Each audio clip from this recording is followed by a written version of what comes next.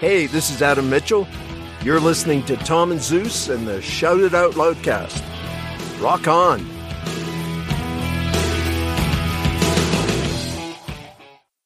Oh, boy. Here we go. This is Gene Simmons. Put that cookie down. Kiss. I'm pressing the button. Stockbroker Simmons. Star? Paul Stanley.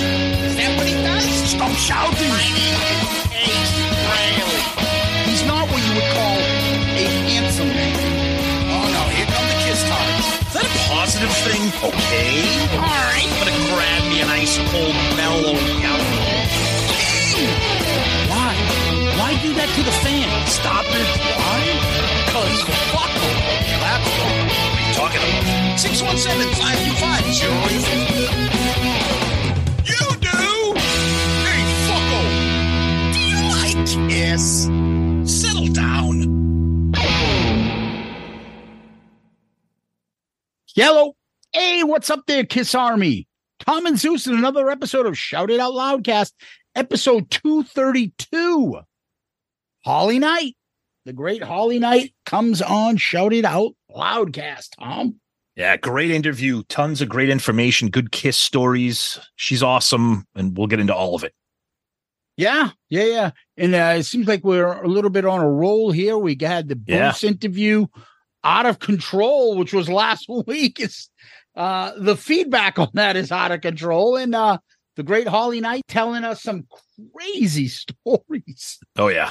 Good stuff. Good stuff. And, we asked her to dig a little into it and get a little more details about certain few things. So we think you're going to like it. So before we go forward, we go backwards. So, Tom, what did we have a poll about last week? Oh, God. So we did the classic 1980 Peter Criss Out of Control solo album. And we did the poll, which of these is your favorite? And I put favorite in quotes because I don't know if anybody has a favorite, but maybe they do. And the choices were Out of Control, In Trouble Again, By Myself, and There's Nothing Better. And the title track won with 32%, In Trouble Again at 26%, There's Nothing Better at 23%, and By Myself at 20%. Which is funny because when I did it as the Instagram post, By Myself won. I can't believe that. That just shows you that everybody on Instagram is drunk. I don't get it. That's insane. I think they just pressed the first, whatever's listed first. A couple of comments here are great. Matt Murphy, please do not make us do this again. Thank you.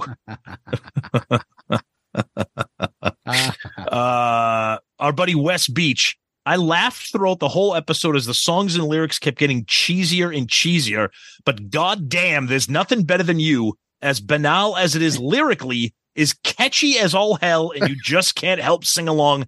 Damn you, Peter. That's exactly right. Let's Dr. 2, I thought By Myself might get the first 0%. I think people must feel sorry for it since it's so wimpy. Hashtag Jesus Christ, Mike. Jesus Christ, Mike. Jesus Christ. Somebody's got to get in there and change these songs or we're fucked. Let's get them now. Scott Sunders. Can I vote for Zeus singing There's Nothing Better? There's nothing better than you. Oh, okay. I thought you guys liked it when I sang it. Oh, my God. All right. Our buddy Nige. Can we please instigate a rule? I think he means initiate a rule, but that's okay. That says from now on, you're only allowed to review absolutely terrible albums because this episode was a riot. Love it, gents. And we'll finish with this comment from Rocksteady 1976. I met Deborah Criss when she and Peter lived in Redondo Beach, California. Deborah worked at the Beautiful counter in Nordstrom's, and she was so happy that we knew a lot about Kiss and Peter. Deborah walked all over the Nordstroms talking about Peter Criss and Bob Kulick. Wow. Interesting. Well, that wraps up nicely with the other episode we just recently did. So that's what we got for Twitter. Yeah. Tom and, me specifically, been sending Tom some Deborah Jensen photos because she is smoking. Oh, God. Yes, she is. Look like a Cheryl Ladd lookalike. Yeah, exactly. Yes. Cheryl Ladd. Oh. Yep. Yep. Over on the Book of Face, Bruce Foudy. So after hearing your review on this album, I may have to rethink my life choices since I really like this album. The reason I like it is because it's catchy, to your point. These are not songs I actively search for or go out of my way to play it. But when it comes on, I find myself singing along and turning it up. Exactly. I agree that he should have come out with something more rocking. But considering the time and his natural style, oh, yeah, the cocaine, I don't think it would have sounded better or sold better. Nice. Mm-hmm. Yep. The great Mark Flores music. Tom yes. put an I Found Love thing together. It's a lot of fun. It's like a video of Richard Simmons and the gang dancing to I Found Love. Well, we got a lot of great videos. We'll get into that. Yeah. And he also mentioned, in Zeus, your impression of Ace singing this album sounds like Curly from the Three Stooges having a stroke. Sure, it doesn't sound like the Curly Shuffle. You doing the Curly Shuffle? One of the most horrendously hilarious songs ever. The Curly Shuffle. Adam Nierenberg says, oh my God, I had an hour drive to meet a friend on Saturday night. So I decided to listen to review the portion of the show while driving. Thank you for about an hour that I will never get back. I bought Out of Control the day it came out as a rabid 13-0 Kiss fanatic. I played it once, never played it again. This episode reminded me why. Oh, come on, Adam. There's nothing better than you. Ryan, Spencer, Cook, Cronin, Tweed, Simmons, Stanley, Criscola, George, Peter, John. Rough. This was like Sonny Pooney reviewing grunge albums. A lot of funny quotes from you guys. Really fun episode. The only difference is the grunge albums are awesome. Exactly. Mike Throne, a duet with Jan Terry would have been perfect on the gem of an album. There's nothing better than the sewer pipe, baby. Why is there a sewer pipe in her video? Because that's where she lives. Yeah. Hey, push over. You gotta get next to the sewer pipe. An ace. Over on Loudcasters, Jack Pinocchio. C'è la luna menzumata, mamma mia, mamma di dare. Figlia mia, cosa dare, mamma mia, pensaccia tu. Siete veglia lo pesciaiole, issu va, issu lena, se lo pesce in manatena. Se ci ingappa la fantasia dei pescioli a vecchiuzza mia, la riola, pesce fritto e baccalà, uè gomba, no calamara, giacciacata. Peter Criss is going to get an influx of $2.99 out of nowhere from Spotify playing this album this week. And America's favorite realtor, Joey Romanek, chimes in and says he's probably wondering why the hell this record is getting a bunch of plays this week. It's true. Seriously, if he checks his stats online, why are people listening to this? I don't know, Peter. Why are people listening to this? Ruben Moscato said, I've had this disc for years. I haven't listened to this more than 3 times in all those years. I've listened to that album 7 to 8 times since the episode. It's good. Oh, blame the awesome. guys if this thing goes gold. That's awesome. Over on our Instagram page, Hot Damn Kenny Boy says, I'm a Christard, but this album sucks. Yes. Gorehog 1976. Oh, Jesus. I'll listen to the podcast, but I refuse to listen to the album. LOL. I still ask myself, why do I own this on vinyl? Then I remember, Kissed-Hard. I'm with you, brother. I own it too. Dewey Liam. I don't know how that I'm saying it incorrectly. Damn, Zeus. I know you guys aren't crazy about Ace, to put it mildly, but calling this album better than Trouble Walking, wow, that's harsh. But I love Trouble Walking, so maybe I'm biased. I'd like to see you guys tackle Eric Carr's Rockologies. No idea it existed until recently found it on Spotify. Yeah, you should get that. It's pretty cool. It's good. Yeah, I mean, I don't know, because I've been listening to Out of Control. There's always a recency bias that we have when we review albums. Always. I don't have a problem really with Trouble Walking either. And maybe next week I'll have it above Out of Control. I just like Peter's voice, and that's it. Yep. The other day we did something with our buddy Brad Rustoven, and it got me thinking. Maybe I was wrong. Who knows? Yeah. But that's the fun of doing these things. Mm-hmm. All right. Over on YouTube, and Tom, I put the clips in last week. I ain't doing it this week. You created a monster. Everybody wanted it back. Yeah, we'll see. Too bad. Patrick 2420. I can't tell you how excited I was when I saw the title of this episode. It probably has a lot to do with the fact that I haven't gone back to season 1 and started listening to all the episodes over again. You guys have had some great guests, but the best episodes are the ones like these that you get back to the essence of the show. Well, that's nice. Thanks, Patrick. Thank you. Yeah, appreciate that. Jay Rucker. I've only heard a song or two from this album, and after hearing snippets of every song, I went on eBay and bought a copy. Ooh. I can understand how people don't like it, but man, I really dig it because it's mainly because Peter's definitely one of my favorite singers ever. And if someone else sung these songs, I probably wouldn't have enjoyed them. Great show as always, guys. I agree with you, Jay. I don't think it's the songs. I think it's Peter. Yeah. And I'm a fan of his, and I want him to do well, and I want to like these things. Mm-hmm. Glam Rock Bandit. Doing leg day as I listen to this episode, and man, I need to be careful because this got a lot of laughs from me. I'm surprised I didn't fall over mid-rep. There's nothing better, especially had me rolling. I hope that it becomes a recurring theme, like when you reference Pepe Castro has become without fail. Every time it was brought up, it cracked me up. Tom, what song is that cracks him up? There's nothing better than you, babe. He's right. We've had these issues before where people have come close to injuring themselves or getting into car accidents. We are not responsible for what you do during the listening of this podcast. Zeus is an attorney, so he will. Yeah, there's fine print, and you'll see it. There's fine print at the very bottom of the episode on our website. So yeah. Also, just about dropped the weight hearing my comment on Twitter read out loud. Definitely a highlight for me. Granted, I'm certainly biased there.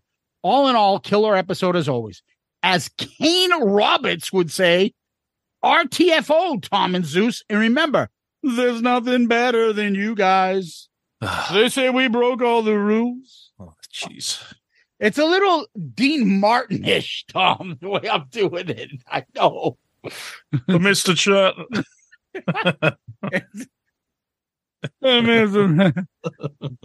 Your thing big, and I don't approve. She's got a big, beautiful. Can't do that. No, I know. Really can't do it. Paul Russell, 1596. 100% Boogie Nights. Feel my heat. Are we rolling on the rehearsal, Nick? Peter and Stan doing more blow than Dirk Diggler and Reed Rothschild. Nice reference. Cody Burnett. In Trouble Again sounds like a song Peter would have brought in from Rock and Roll All Over. And as soon as he told Paul he had a song, Paul saying to himself, fuck you. You're never going to record a song that has had a chance to be more successful than any of mine. There's that animosity. Fuck you, Peter. I'm not putting that song. Fuck you, Peter. Fuck you, Paul. Our buddy Marty White. So I got discharged from the hospital on Wednesday. That's great to hear, buddy. Nice. Then I was exposed to Out of Control. I may need to readmit myself. Part of me hopes that one day you'll reviewed One for All. We'll get there. We'll get there. We're going to get to all of them. Pretty Boy Floyd MS. Oh, These no. fucking names. Ace. By myself. Fucking Paul and Gene. You guys had me crying. By the way, what the fuck happened to my name on YouTube? It's Mark Stewart. I don't know. Everybody's name is fucked up on YouTube. This is what comes into us. Yep. So I don't know what's going on. Pete Gibbons. Every time someone combines Rolf the Muppet Dog and Skinner in a song. Guys, I can't even finish that sentence without laughing. You guys are like two old douchebags on the Muppet Show balcony. Oh, yeah. Bags on everything and makes themselves laugh. No offense, but I mean that as a compliment. Love the show that you can spend an hour and a half on a 43-year-old dumpster fire of an album. Love the show. Waldorf and Statler, the two old bastards. That's us. Yep. Tom, I'm going to give it over to you. By the way, what do you call it? Is on fire. YouTube this week. So thank you guys. Yeah, thank you. Yeah, we'll blow through a couple emails here. Our buddy Nicola Cassieri. Hey guys, entertaining episode. You guys have a great way of making even the most questionable of material entertaining. I found myself laughing several times while listening this morning. Last year at Creatures Fest, I had a few minutes with Peter. It was my second time meeting him, and both times he was personable, gracious, and engaging. I made a comment to him that I believe is relevant to today's episode. As Kiss fans, we want Peter to always be our Catman and sound like Black Diamond or Baby Driver. But after reading Peter's autobiography, I have come to appreciate that his solo records are very authentic to who he is as a person and a musician. I remember at Creatures Fest, Sister's Doll was playing a completely rockin' set. In the middle, Peter came out and performed Words and a few other songs, completely slowing the pace of the show down. Peter left the stage and Sister's Doll went back to rocking the rest of their set. Thanks for another good week of listening. All right. Thank you, buddy. Appreciate it. This comes from our website. You can message us directly on our website. This comes from Angel Canino. This was classic. Laugh out loud classic. One of the best ever. Oh, thank you. Our buddy David Clark. Tom and Zeus, it's been a tough year for many of us, myself included. Want you to know that your podcast has been something that I've looked forward to every week for a break, for great stories, and for a load of laughs. Thanks for making the life journey a little easier for so many of us. It is appreciated. Best, David Clark. Thank you, brother. Appreciate those kind words always. Doing better, brother. Thank you. Finish up with this one from Mike S. coming at us from our website again, shoutitoutloudcast.com. This is the real Peter, which in my opinion is a musician that I would never be interested in. Yet when he was under the thumb of Paul and Gene, they were able to squeeze a great rock vocalist and drummer out of him. It underscores how much these guys were able to get the best out of each other's in the most demented way. Ace was a lazy ass with immense natural talent, and Paul and Gene's treating him as a less than help forced him to overachieve and become an incredible influence in the guitar world. Paul somehow kept Gene's ego and greed from killing the whole project, and Paul was so damaged that his inability to have human relationships made Kiss his only chance at social acceptance, so he spent his life keeping it going. Yes, I love Kiss, but I think my twisted pleasure is loving them more as an incredible social experiment. What magic that four people so messed up would fit together like a puzzle to make something so spectacular.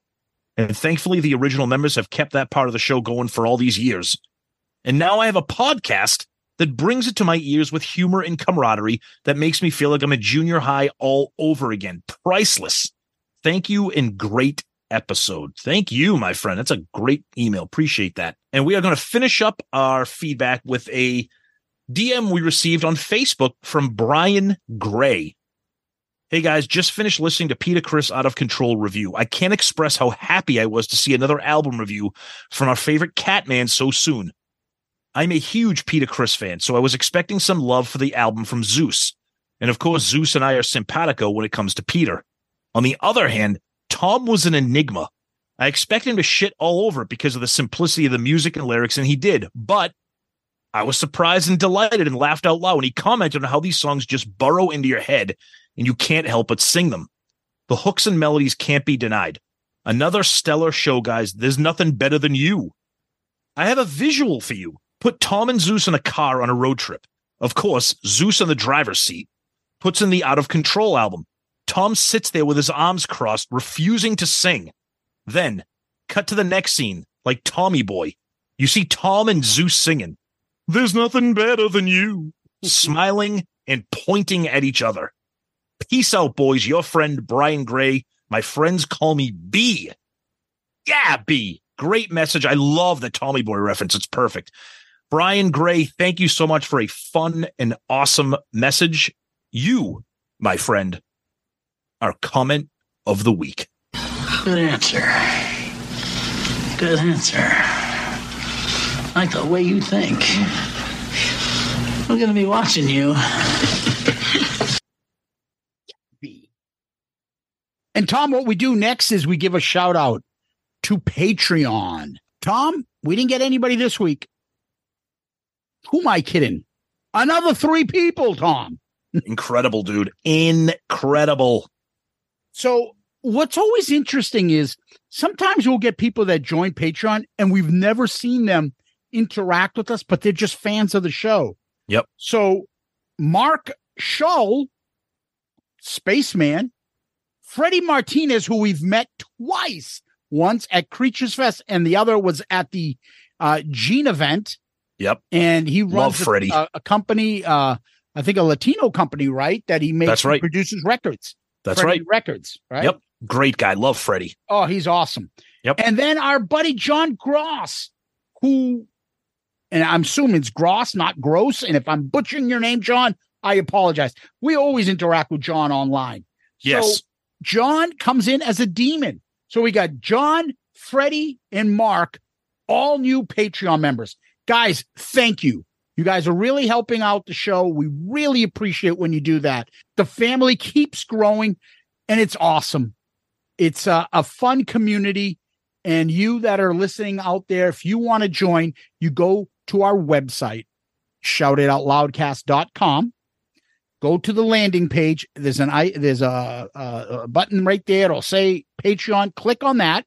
There are 4 different tiers, and each tier has perks from us. So whether it's show involvement, polls, merch, videos, but everybody gets something, and it's a fun community. The message boards on there are fucking hilarious. And it really does mean a lot to us, and it's the best way to help us out. You want the show to continue to grow and get stars and people like Bruce and Holly Knight and more.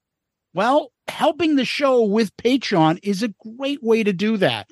And we appreciate it. And you guys are helping us out. And we hope that it's a win-win because our Patreon people are so awesome.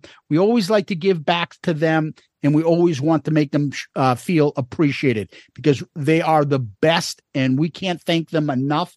So thank you, Mark, Freddie, and John. Yes, a huge debt of gratitude to all the Patreons. You guys are amazing. We say this every week and we never get tired of it because you guys are amazing. And of course, a massive shout out to our new Patreon family members, Mark, Freddie, John. Thank you so much. Your contributions to the show, not just you new people, but everybody else has been here since day one. It's incredible what you're doing to help the show grow and the generosity and the family that we've grown. So continued gratitude to all of you, but especially to Mark, Freddie, and John for being our newest family members. Tom, what we do next is we hop and skip and a jump over to Kiss World. So what's going on in Kiss World, Tom? Nothing. Quiet other than the tour still over in Europe. So not much action other than the tour. Some Kiss adjacent news. Our buddy Gene Simmons and the boys from Moneybag Sodas have introduced a new flavor, Blood Orange. So keep an eye out for that if you're a fan of the Moneybag Soda. We love those guys and we love the soda. That's kind of about it. Really, it's kind of quiet around here. So I don't know if that's good or bad. 2 things that came to mind. Paul got photos with Jimmy Page. Oh, yep. Very nice. And anytime he can, he loves to get that photo. He really fanboys about Jimmy Page. And I won't fault Paul for that. It's Jimmy Page. And Jimmy has the same look on his face. He just has the gray hair, but he has the same look. There's also a video of, I don't know if you saw that, of Jimmy Page watching them play. Yes, and very cool. Jimmy's like nodding, going along. And Jimmy Page is probably sitting there going, Jesus Christ. Robert Plant is alive. Why aren't we doing this, for God's sake? He must be like, look at all these people admiring them going out on their own terms and kind of, he must be just like, what the fuck? Why am I watching other people? What have you done in your last 25, 30 years in your career, Jimmy? Oh, I've just been remastering Zeppelin albums. That's it. Doing something else. Imagine that. I know, really. It's a shame. Oh, God. I don't even want to get into it because it's a shame. And the next thing I was going to talk about, it's just been so. Our buddy Ace has had some videos. His girlfriend is not helping him out. I don't know what she's doing. Ooh, Steven Tyler.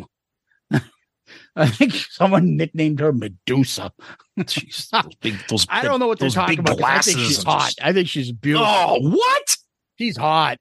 I think his girlfriend's hot. God almighty. She's got a little bit of an overbite. No, an underbite. Underbite. Yeah, she fucking catches rainwater with that thing, for God's sakes. You're an ass. Oh, I'm an ass. You misogynist.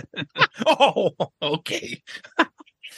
What the Meanwhile, I'm like, oh, I'd love to bang her. Jeez, I love but not after Ace has banged her. No thanks. Why not? I think I just gave you gonorrhea that I got from the 70s. Just, first of all, she starts every one of those live videos with her narrating her face. It just aggravates like half the people. And then it's not helping Ace with ticket sales. I can tell you that. There's nobody that sees these and it's like, oh, I need to go now. When you watch that video, all I was thinking to myself, this is what an episode of the Uncle Ace TV show would be. Yeah. Just this would be the show. And she's like, Ace, say hi. Like he doesn't even know how to say hi. Fucking held like a 90-year-old grandmother going down a flight of stairs, 2 steps. Like, hold Seriously. On, give me a hand. It's a little slippery here. Actually, Ace, it's 1 step out of your Winnebago. Him. She wants a rocket ride. Yes. The band is going like fucking 20 miles an hour on the highway. And the crowd, I told you, the crowd, it's like when you go to like an aquarium and you're just watching and you're just like, oh yeah, that's okay. Yeah. What? There's people like that. It looks like they're trying to get into it, but it's like, yeah, that's Ace. I remember him. It's just, it's painful because he doesn't look good. His band is so kick ass too. They're awesome. Those guys are great. I want to like this. Yes. But obviously he has something going on physically. Yeah, he's old. Well, it's not just that he's old. He's got some sort of ailments going on. And I don't know because there's nobody that's snuck this info to us. No. But God, I feel that, he may not be drinking, but he's on some sort of medication that's fucking him up because I don't know if he's on antidepressants or something or muscle relaxers or whatever, but he's up there singing everything. Like it's just, dude, he makes like fucking, I don't know, like Joe Biden look like fucking Arnold in his prime. Like it's rough. It's rough. Hey, and this like just rip it out. Take my heart. You wanted it from the start. Got it now. Like he's doing like, never mind slow, but he's doing like the Vince Neil every other lyric and just. We were talking about this off the air, quote unquote. We were bringing it up. What would the crowd do if it was just Ace trying to not sing? And you had and people could go and see Ace because Ace is not known as a vocalist. I mean, I know in his solo career he was in the 80s, but if you get to see Ace, he's playing the guitar or trying to, and then you get the other guys singing. Yeah. Or he sings 2 to 3 songs. Or he sings the songs with his vocals like Rocket Ride or Rip It Out or Rock Soldiers. And then the Kiss songs, The Kiss songs that he wrote, you put in like the Cold Gins, you put in Parasite and things like that. And you have the other guys sing them. And get rid of those Kiss songs you have nothing to do with. Which, by the way, speaking of that, the last time we looked, he did a 17-song set list. 14 of the songs were Kiss songs. Why? Yeah. Nobody's going to Ace to hear, Love Gun or Deuce or Black Diamond. Like, anyways, I don't know. It's just exhausting. It's just painful. I don't know. Well, before we move on, I'm going to talk to Ace about, I found an Almond Joy in the back of his car. I dropped that when I was hooking up a chick in my Cutlass Supreme. Yeah, I was looking for it. You found it. Thanks. Hello, Pantheon Podcast listeners. Christian Swain here to tell you more about my experience with Raycon earbuds. Our family now has 3 pairs of Raycon earbuds around the house, and my wife just grabbed a pair of the Headphone Pros to replace some headphones from a company that was double the price. And yes, she loves them. Now, if you haven't pulled the trigger on a pair of Raycons, or even if you have but you're in the market for another pair because they're just that good, well, now is the time to check them out, because they just launched their upgraded model of the best-selling everyday earbuds. With Raycon's upgraded everyday earbuds, now you also get active noise cancellation, ergonomic design, and multi-point connectivity that lets you pair with 2 devices at once. New quick charge function, 3 customizable sound styles, plus awareness mode. Available in a variety of vibrant new colors to complement any and all skin tones. I even have a pair of earbuds in a cool green color. I have tried just about every earbud known to humankind, and these Raycons are fantastic. Seriously, if you've been wanting to check out Raycons, there truly is no better time. You're going to ask yourself why you didn't check them out sooner, and Raycon offers a 30-day happiness guarantee. So what are you waiting for? Go to buyraycon.com/Pantheon today to get 20% off your Raycon order, plus free shipping. That's right, you'll get 20% off and free shipping at buyraycon.com/Pantheon. buyraycon.com/Pantheon.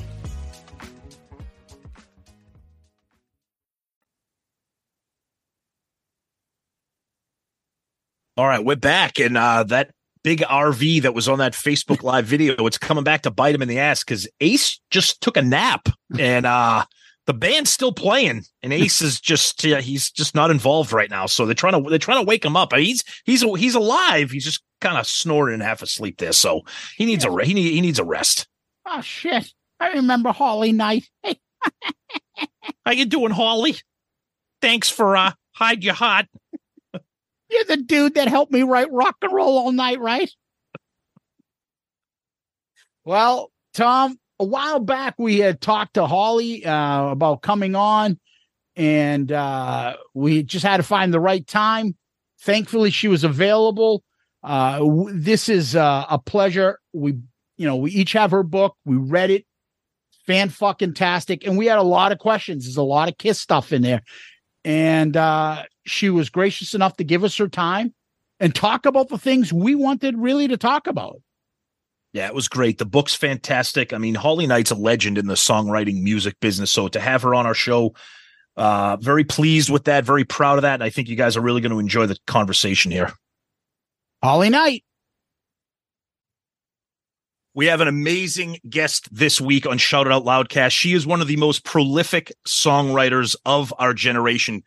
She has written songs for Tina Turner, Aerosmith, Pat Benatar, and of course, Kiss, with whom she also recorded an album. And of course, we'll get into all that. She has also written her first book, I Am the Warrior, My Crazy Life Writing the Hits and Rocking the MTV 80s. We are lucky to have the wonderful and talented Holly Knight here this week. Holly, welcome to the show. Thank you so much for having me. Yeah, this is a true honor for us. We all grew up with your music. Tom and I both turning 50 this year. So this is it. Like MTV, the 80s, the songs, we all know them. And every time I was reading your book and I'm like, she wrote that song. She wrote that song. She wrote that song. Like, it's not a coincidence. You know, you're a brilliant songwriter and you have a big history section of your life, and we want to get into it. But before we do, we always have these things called Murph questions, which are just some questions about Kiss, and they're very generic. And the first one is, do you have a favorite Kiss member? I kind of do, but he's not really in Kiss anymore. That's okay. Well, to be fair, I like them all for different reasons. Mm-hmm. Honestly, but as far as the one that I thought was, even though he was a bit of a train wreck, the most talented one, which I say in the book, I actually think was Ace. From a standpoint of, being a great musician, I think he was the most talented one as far as his musicianship. And he was also the most fun to hang out with because he was just all over the place, But I don't really talk to him that really anymore. I think I exchanged an email a few years ago when they wanted to license his version of Hide Your Heart. And so I, got a hold of them. But like Paul, I saw, I don't know, a couple of months ago, I had lunch with him, and we're still great friends. And I'm friends with Gene too. I mean, he wrote a great blurb on the back of my book. Yes, he did. And, they're all kind of very different. This is all I can say, and so I'm not trying to be political or anything. I like them for different reasons, Yeah. Paul, I have history with. I used to date him. Written songs for the band. It's always been with him. And, in my book, it really is a coming of age story that they're very much a part of because, it's not really part of the question you asked, but go ahead. No, please. That's okay. That's okay. We had the same manager. I had a band called Spider that I put together, and Anton Fig was the drummer and my boyfriend in the band in the beginning. And then Anton got hired to play on Ace's solo record.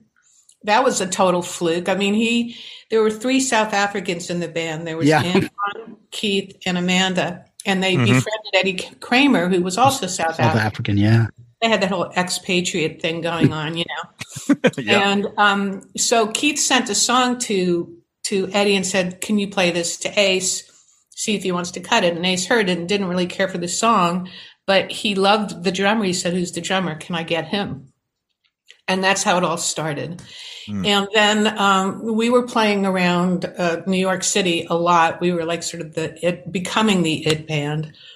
And Bill O'Coin came to see us and said, "I want to manage you." So he became our manager. So out of that, we kept running into KISS, whether it was up in the office or if we were rehearsing like in SIR. Like one of my favorite stories in the book is how I met Gene Simmons. Oh, yeah. SIR. Because I think if he read it now, he'd probably laugh his ass off, It's sort of like it was sort of like I kind of took the piss out of him a little bit. And but it's funny because I called him Dracula in the book, which is what he reminded me of when I met him. And every time I see that, I just crack up, and I thought, surely he's going to see that and crack up. I think he would. I think he's able to laugh at himself now, Yeah, he's got that kind of sense of humor. He's self-deprecating and stuff. Yeah, that makes sense. That makes sense. But that's great stuff about the whole little South African connection. Gets Anton into the Ace thing, and then Anton ends up on like Unmasked and Dynasty, and then hence you. And we'll get to that. Yeah. Do you have a favorite KISS song? Well, I think their best anthemic song is probably Rock and Roll All Night. I mean, it's just a really great meat and potatoes kind of meathead sort of rock tune. Yeah. They didn't reinvent the wheel, but it's a great, memorable song. It's definitely part of like rock and roll history. I actually like this song called Sure Knows Something. I think that's what it's called. We love that on Dynasty. That is the bass on that is incredible. Yeah, and it's not like a typical KISS tune, nor is, that whole record isn't a typical KISS record, but it was very musical, and I know like Paul all along has always liked very musical stuff, now he's done the what is it, the Soul Station? Yes, yeah. He likes that, but I remember when we would hang out, we would sing like songs in the 80s that were like really pop songs, and there was that side of him, and I think they tapped into that, and it's actually a very musical, really nice song, Oh, we love Sure Knows Something. I think it's one of those things that gave him some popularity on Dynasty, that and I Was Made for Loving You, but it also alienated a lot of their fans by them going this direction, and then obviously going towards Unmasked next, and then a concept album after that. Yep. It's just the hardcore fans are like, that's it. And kudos to them, they're picking up the pieces and not just saying, that's it, we're done, I'm going to do a solo, you do. They stuck with it, and look where they are now, right? Yeah. Oh, yeah. Yeah, absolutely. Well, I also think that had something to do with the producer that they picked, which was Vinny Poncia. Did he do Dynasty? He did Dynasty. He did Peter Chris's solo album, and he did Unmasked. Yeah, very pop-oriented, I know obviously. He did Unmasked. Yeah, of course. Yes. But so he was very different than Bob Ezra, and he wasn't really a rock producer by any means. And I think that either they decided or Bill decided that they should try something new. They were always trying new things. That's the thing that's great. I mean, they even tried taking the makeup off and realized, no, we better put it back on. Without the makeup, then all of a sudden you had to really focus on the music. And I don't think that's what Kiss has ever been about. I mean, goes hand in hand, the music with what they do, but if you strip the extravaganza of, their makeup and their costumes. They were just another LA band, it seemed like, once they took the makeup, one of many. So they got smart and they said, let's go back and do that. And people love it. It is funny because I have a husky and she's 2 now.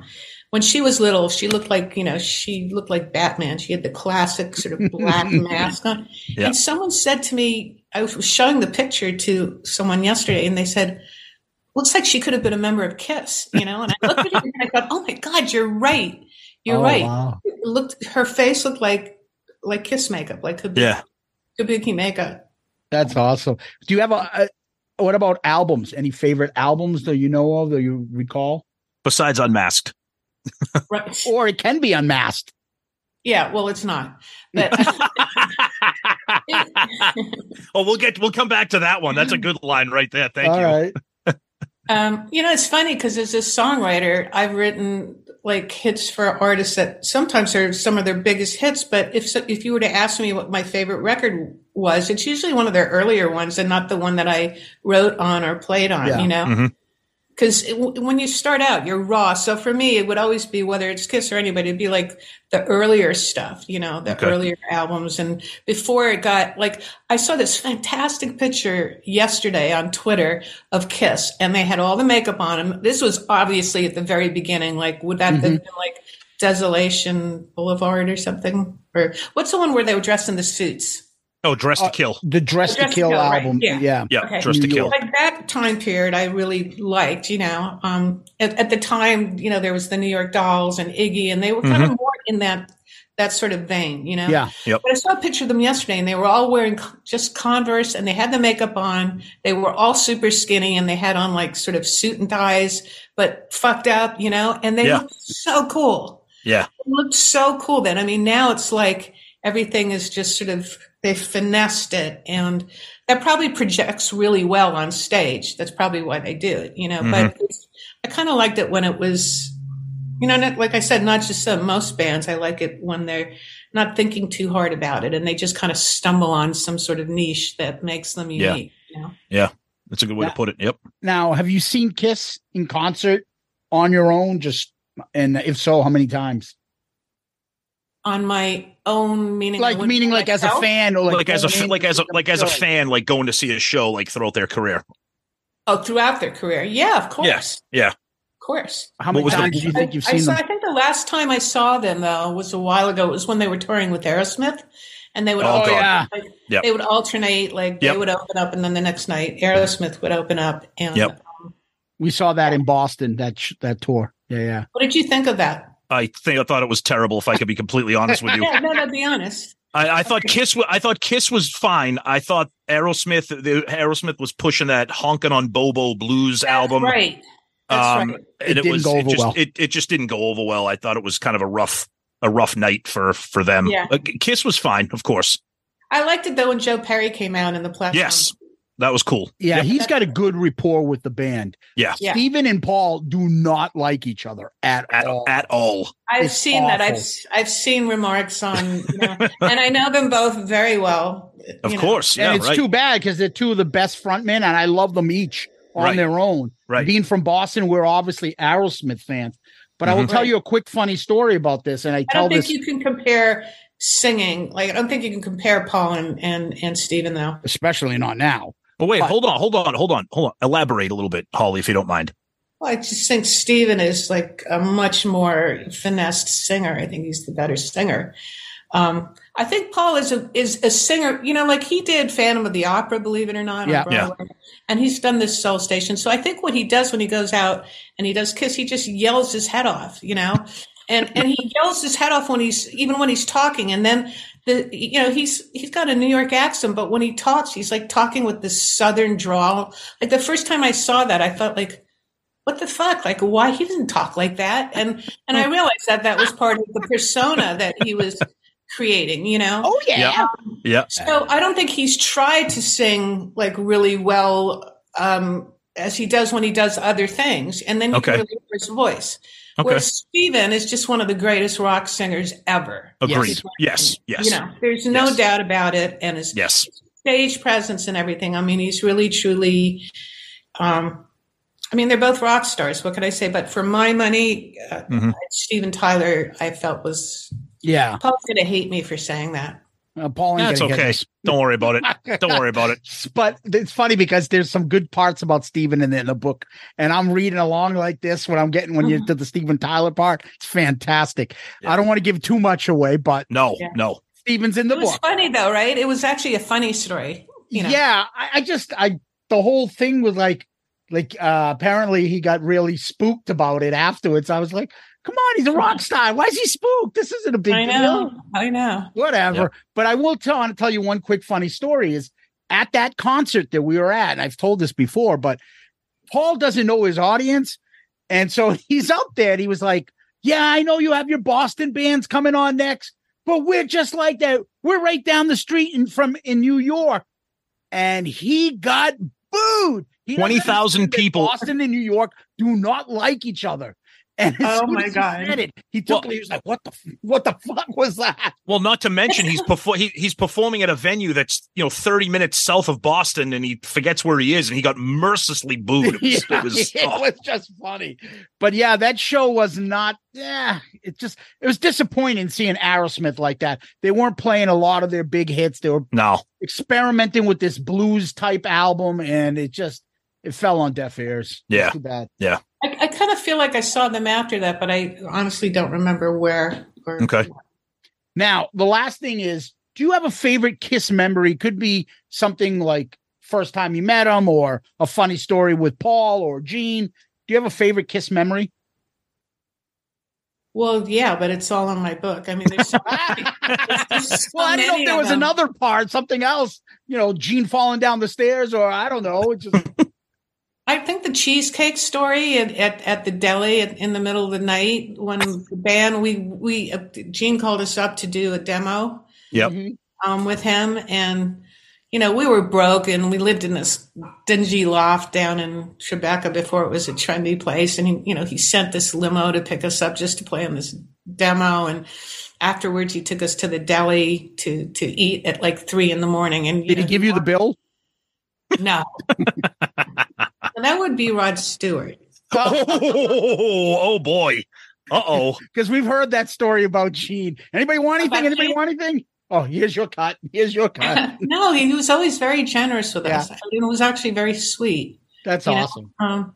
We would have done it for free. And he paid us all and we didn't have much money, so it helped us out. And then I just love the fact that this sort of behemoth of a man walks in and he's not in the Kiss makeup, so nobody knows who he is. So I feel like I'm with Batman and this is like Bruce, and he walks in and then he doesn't order anything like brisket or anything like a macho. He orders cheesecake.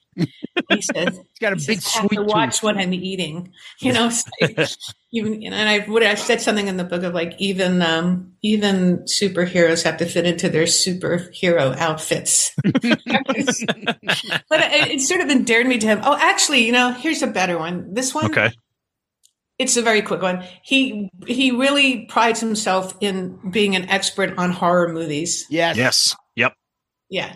So he said to me, if this is in the book, he said, go ahead. Name me anything. I'll tell you who made it, who was in it, what year it was made. Just go ahead. And he's like kind of smirking, looking up at the ceiling. His arms are folded and he's tapping his foot like, go on, come on, hit me. And I said, Suspiria. Ooh.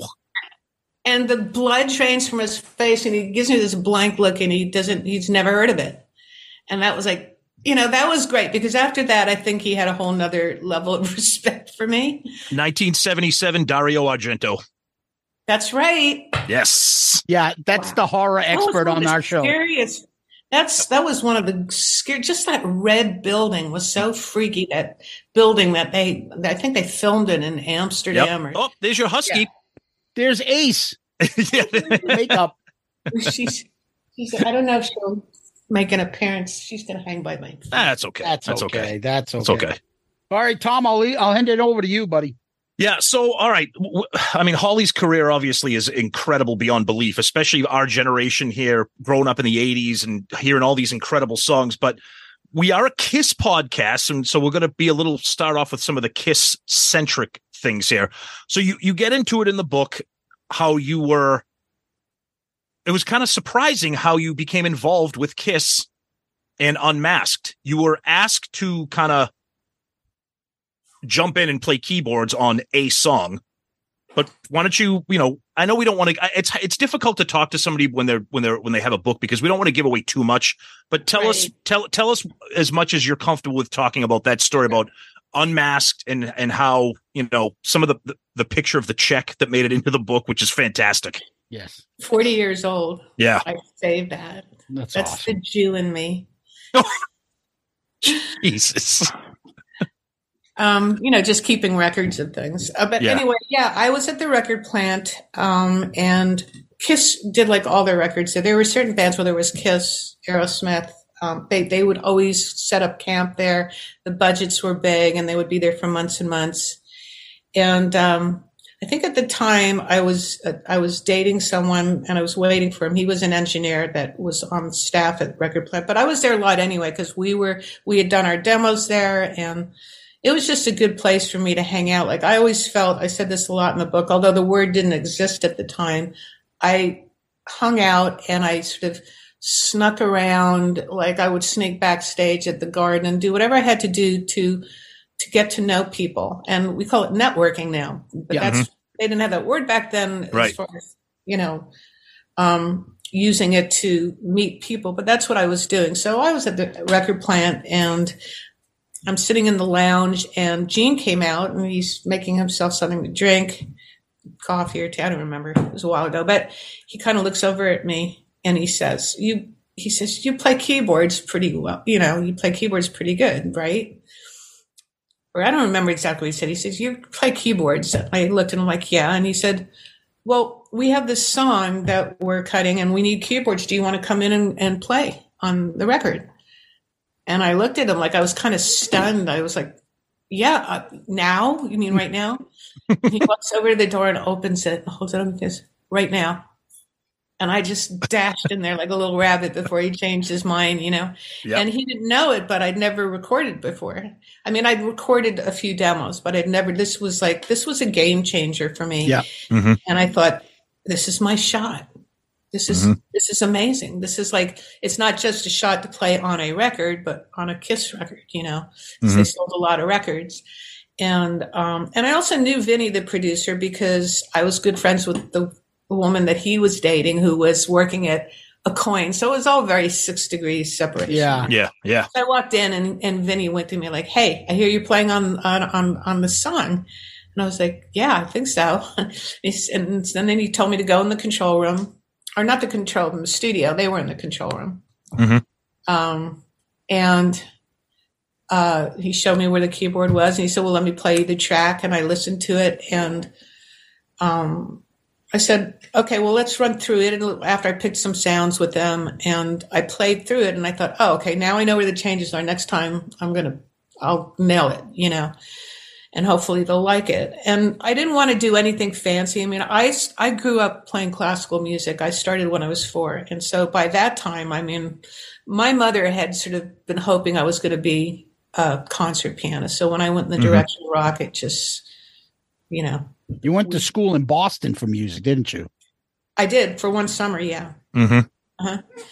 And, I played the song and then they said, hang on a minute. And then they huddled in the corner and it was Paul and Gene and Vinny and their engineer. And there were I was the only woman in the building, I think, except for the receptionist, which says a lot. And I thought, I always thought of Kiss as like chauvinists and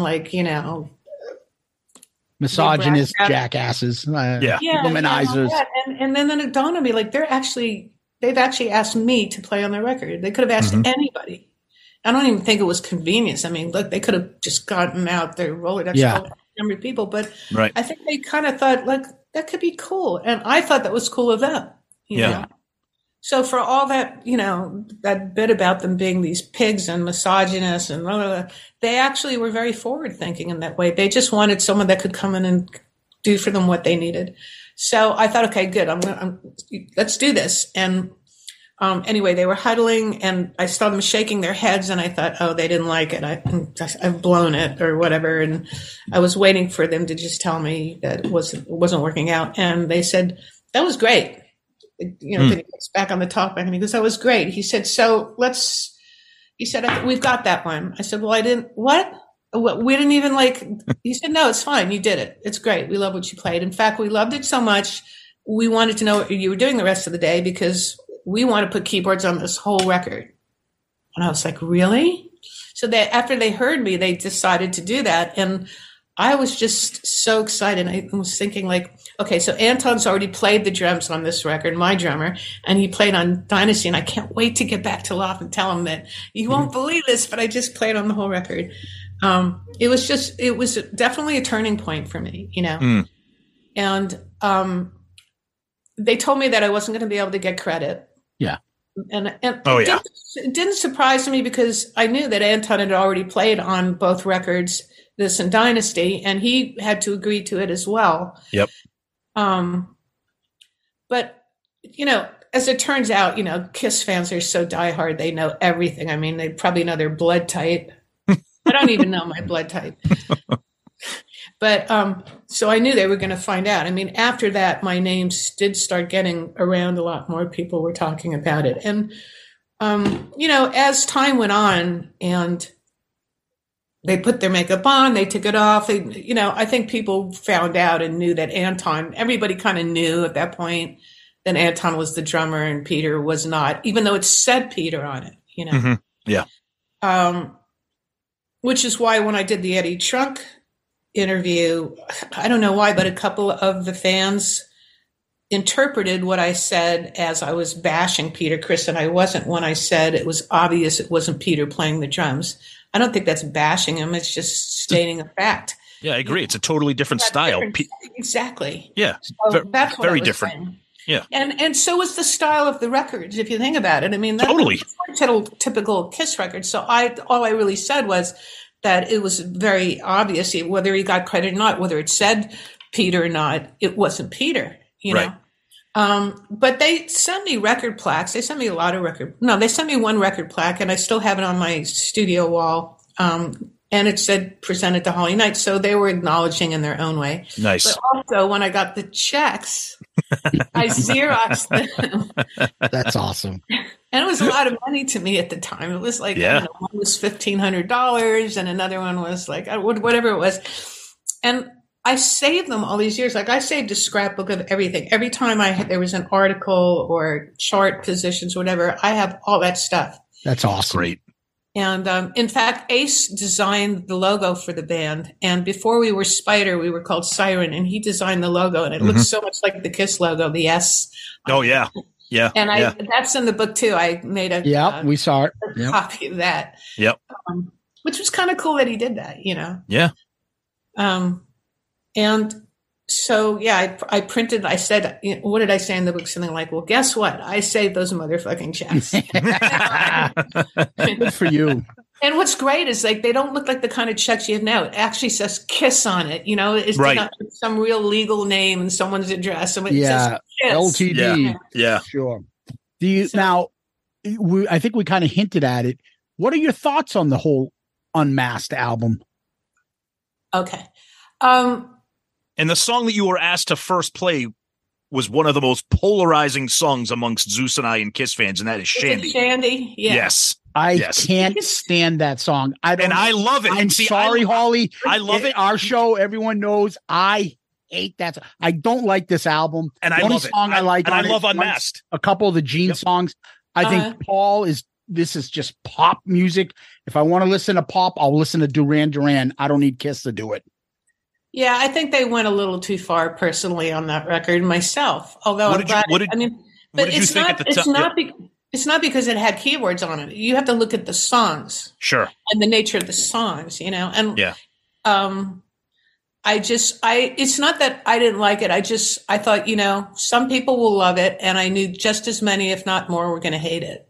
Yeah. But I wasn't going to say anything. Of course. This was. I'm not going to blow my shot. Right. Oh, of course. Stay in Hamilton.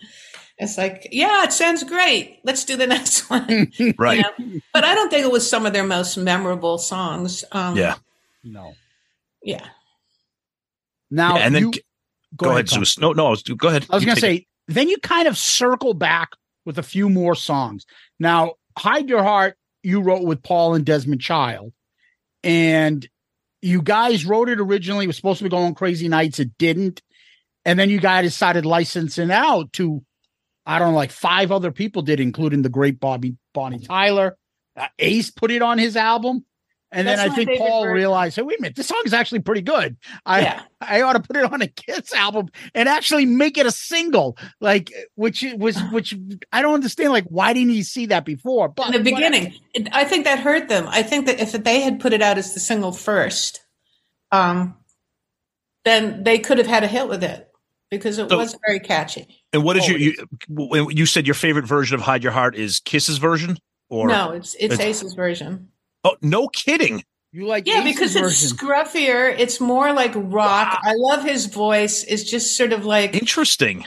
It's more of a rock version to me. I agree. It is a little bit more. No, I mean, I love the Kiss version, but I see what you're saying about Ace's version. It's a lot more kind of like dirty and like rock and roll.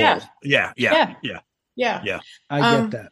I was not in the room, by the way, when he wrote it with Desmond. There's a whole story to how that song got written, and it really started. I don't think I put this in my book, or maybe it's not. It's not? No, I don't recall it. Yeah, well, he came over to my studio, and you got to remember when I first met him, like I was just nobody, Right. I hadn't even realized I was going to be. Are you talking about Paul? Yeah. Okay. Yeah. Okay. So my relationship was different. And so, we dated on and off for a couple of years here. And what happened was we lost touch. The next time I saw him, I think I mentioned this in the book. I walked with in Billy with Rod Idol. Stewart. Mm-hmm. No, I thought it was with Billy Idol. No, I was with Rod Stewart, and I was working with Rod. And I walked in, and Paul was at this backstage party. And so we sort of regrouped at that point. We actually started to date again, but we also, before that, we started to write together. So now that I was an established writer, he wanted to give me a shot with the writing, So he came over one day, and we were just jamming in the room. And then I put the recorder on, and I started to play these chords and sing the melody, which basically is the chorus on the hook, which is da da da da da da hey hey hey da da da da da da da, right? Yep. Yeah. So, we jammed on some other things. He left, and that was it. We didn't get together to write it. And then he got a hold of me, and he said, I called him. He said, "I'm going to send you a tape. I took this idea that you were singing on the tape, and I wrote a song with Desmond over it." Oh. He said, "And I want to know if you think you should get credit as a writer."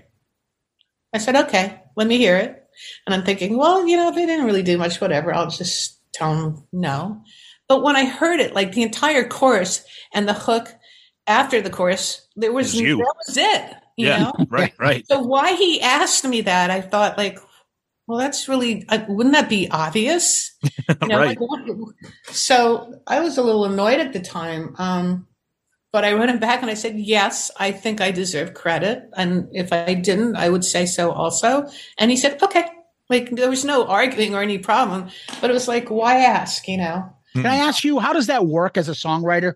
When he says, okay, should I give you credit? Does it go we split it 3 ways, or does it go, you get a percentage? And it's now always equal, because you can't, I think it's insulting to sit there and sort of explain who did what and talk about percentages, unless you bring in a song that's so finished. But even then, I would do that a lot with artists just so they would connect the dots and I would get the cover. I could have finished it on my own, but that seemed to work really well. And I never bartered about, oh, I wrote most of this song, I should get blah, blah, blah. If there's 3 bodies in the room and they're all trying to write the song, then it's 33 and a third.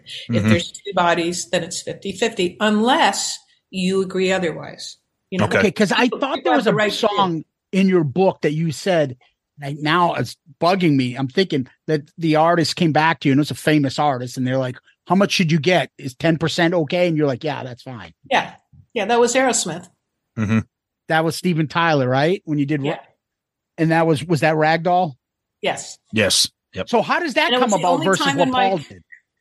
That's the only time I care. Well, because that song was written. They had actually cut the track up in Vancouver. The record was almost done. Mm-hmm. And John Kalodner sent me the song and said, I think this song is really good, but in its present form, I have no idea what it's about, and it's just not grabbing me. And I was wondering if you'd listen to it. I mean, he was actually basically asking me to tighten a screw, but it was a very large screw because it separated it from, is it going to be an album track or could it be a memorable hit? Right. So I don't normally like to write about that, but I was very honest about it because, through the years, I've heard all kinds of talk about oh, she didn't do anything on the song. Well, it's oh, you were there in the room. Okay. Good for you. So I was very honest. I'm very honest in the book about everything, really. Yeah.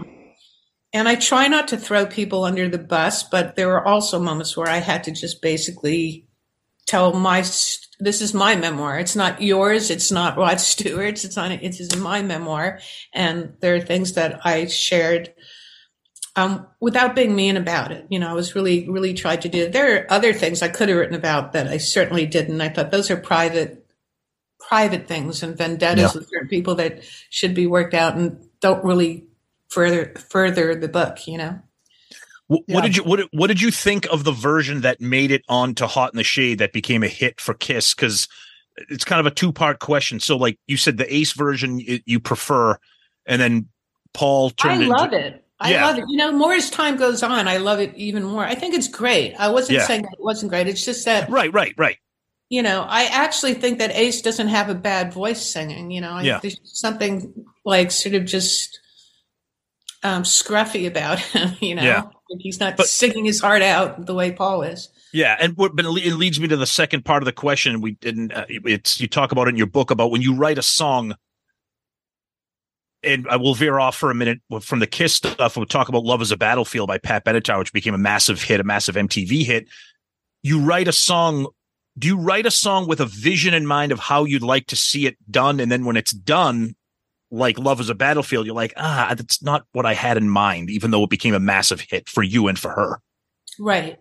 I think that also because some of these songs I wrote with Mike Chapman, and he was a huge producer. Mm-hmm. He knew how to produce #1 records. I mean, he did everything from all the Blondie stuff to My Sharona. And he was also a great songwriter.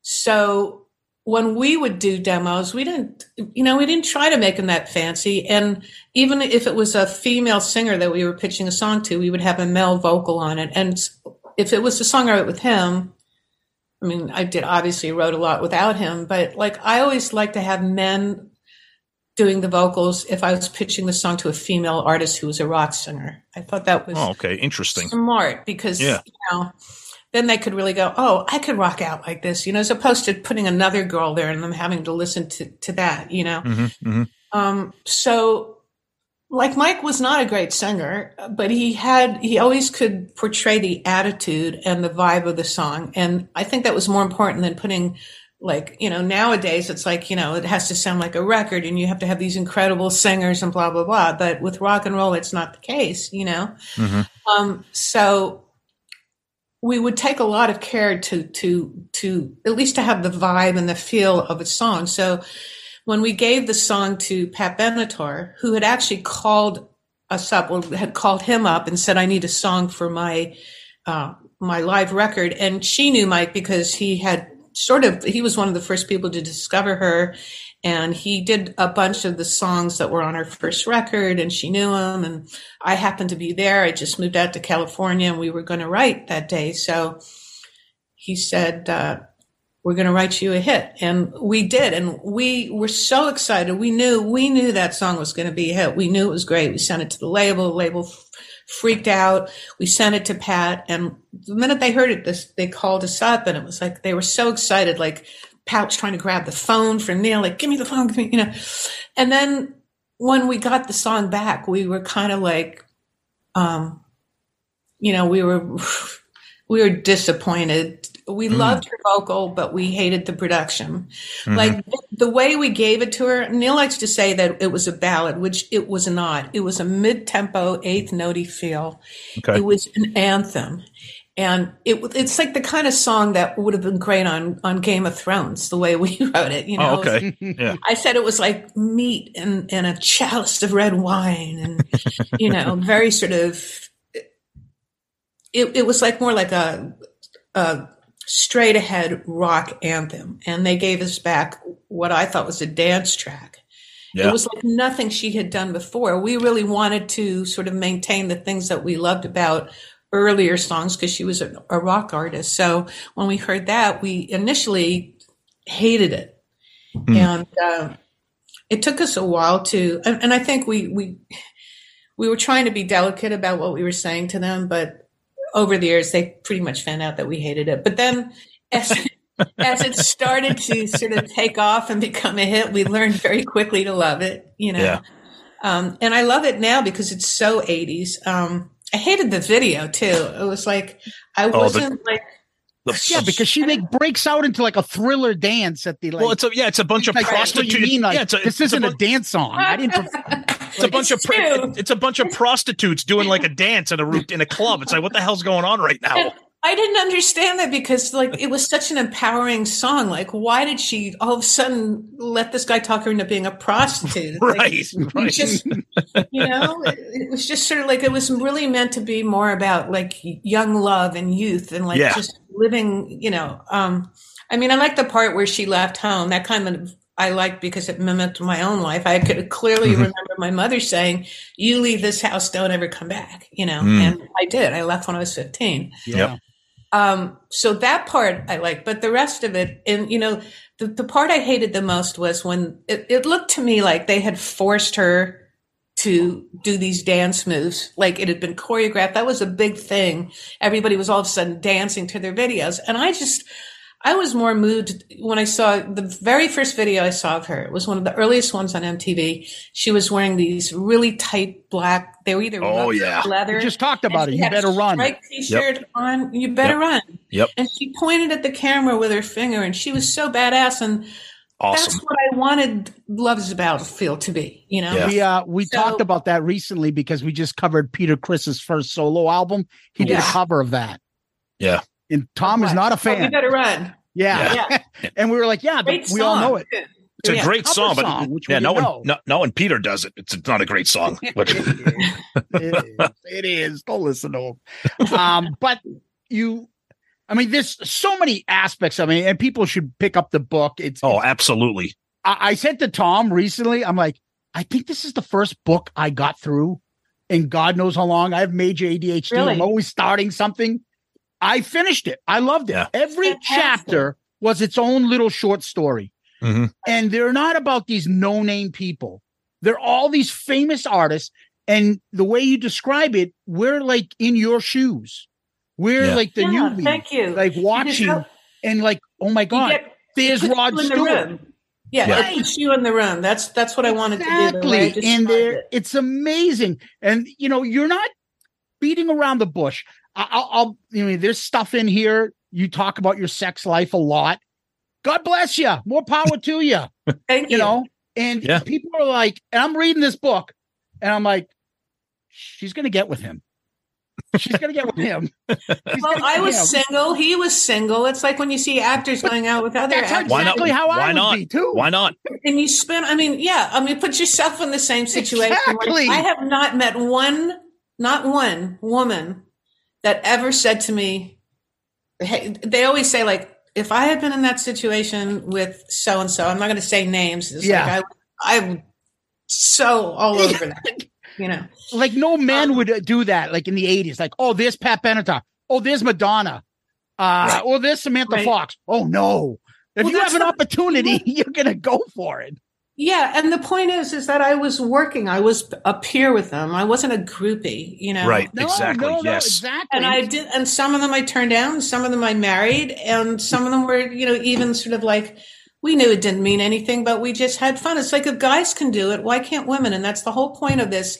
Awesome. I actually say it in the book. There is an empowering moment when you get to make a choice. It's not a Me Too moment. It's not you're being put down. It's more like, hey, let's hang out and spend some time together. And look, if they were married or something, like I never, I totally respected that. And I always made the women that were attached to them feel comfortable around me because I knew how that felt. You can tell, like you feel like, even as a guy, I felt you being you walking into the environment and be like, holy shit, there's a guy that I think is great. There's Bon Jovi. There's Don Johnson. There's, all these stars in the 80s. On me, once or twice too, like when actually it didn't backfire on me. I'm going to tell you really quickly. One of my favorite chapters is the last one with Tina Turner and the best. And the book is really centric on MTV, like that whole. Oh yeah, absolutely. Yep. So the biggest song I've ever written comes at the end of this decade, and I actually did not write it for her. I wrote it for someone that, as you know, I had a crush on, and he passed on the song. And then I started out the chapter by saying, the best was not written for Tina Turner, but it was meant for her. So it went through all these incarnations, and it was recorded by Bonnie Tyler. And then Tina called me up and asked me to rewrite it after it had already been out. And I wrote the bridge and then changed the key. And that's when it really, it was an incredible suggestion because it really made it into a hit song, Oh, absolutely. But yeah, look, the biggest, forget about being turned down as a person. Like if you like someone, for me, it's harder when your song is being turned down. Like, no, we don't get it, but it's okay because I thank that person in the end and in the acknowledgments for not cutting that song. Oh, I wanted to ask you a question without throwing the name out. I'm trying to figure out a way to ask you this without giving it away, but that's in the book. Right. Supposedly, he starts off a famous song with a bunch of other artists. I think you pretty much know which song I'm talking about, right? Yes. That was meant for David Bowie, but he wasn't there, so that's why he got that first line. Oh, really? That's what I heard. And I thought maybe you might know because you met him. No, but Bowie, it would make sense that it was Bowie leading off. It wouldn't make sense who did lead it off because... You know what? Are you talking about the Chris or the... Yes. Do they know it's Christmas? Yes. That's still not mentioning that. It's not giving it away because there were so many people in that. Oh, yeah. It was so funny to sort of... Well, first it started with We Are the World. Mm-hmm. No. Do you believe it? Christmas one came first. Came first? We Are the World copied them. Okay, so they copied. Oh, yes. I stand corrected. But it was just so interesting to see all these famous people in Run World having one line here and there, and each one of them had their own style. So they were putting their stamp onto the lines. And some of them worked, and some of them sounded god awful. Yes, that's true. Yeah, but it was just interesting because I used to always say, why the hell is this guy? He's not the biggest star. Why is he leading this off? And the story was they were supposed to be David Bowie, which would make sense because he's probably the biggest name would have been for the British at that time version. So I wonder why he didn't do it. Do you know? I don't know. I heard, because I thought it was a makeshift thing. Because if you see the video, they look like they all just came in for that weekend. It was done quickly. Yeah. But regardless, I didn't mean to get us off track on that. No. But I thought you might know the answer to that, having met them both. Right. But it's a great part in the book. You just, all these stars that you met and meeting and hanging out with, was it Bon Jovi and Don Johnson in one night in the 80s, in their height of, like, I don't know if there's any two bigger stars you could have hung out with at one point, like hottest guys or whatever, in one night than Bon Jovi and Don Johnson. I introduced them to each other because I invited Don Johnson, and he had to be in Washington, D.C. later that night. So he rented a helicopter, and we flew there. Someone else flew the helicopter there, but going back, he decided to fly. Yeah, that's a great part. He didn't have a license yet. Yeah, that was Jesus. Funny. Yep. Yeah, and he kept like nose diving and showing off and like diving under these bridges, and I was ready to kill myself. I was in the back with a bag. You're like me. You get nauseous at that shit. Oh, I get so nauseous. Oh, it's awful. I can't even watch handheld camera movies. They make me so sick. Oh, yeah. Our listeners know all about my puke and throwing up stories constantly we tell, but it's awful. In the back of a car or anything like that. Yeah, it's tough. Yeah. But it's funny because you said the intro may have come from our buddy, Michael DeBar, who may have introduced you, because I know he's buddies with Don Johnson. And Michael's been on our show, and he's an awesome guy. And the two of you wrote that catchy hit from the 80s. Obsession. Yes. You know what? Yeah. You know what, too? I don't know if you watch HBO, but there's a great show, you know, the one about the whole legacy of the LA Lakers. Yes. Winning, what's it called? Winning Showtime or something? No. That's the other. This one is like Winning. I can't remember it. I know. I'm embarrassed because I should know it, because they licensed Obsession for all the commercials. Yep. So if you watch HBO, Obsession's all over it. And the way they used it is really brilliant, actually. It's very cool. That song's been licensed a lot. I believe it. Yeah. And you cut it with Michael, American didn't Horror you? Story. Huh? You cut it with Michael, didn't you, originally? I did. We had a version that was in a movie before it got cut by Animotion. He's an awesome guy. We love Michael. Oh, he's great. He's so fucking funny. Yeah. He's great. It's so funny. And, you know, because he's an actor and he's a guy and I'm a woman, we have this sort of love-hate thing, but basically at the end of the day, there's a lot of love. We wrote a great song together and we have a lot of history together.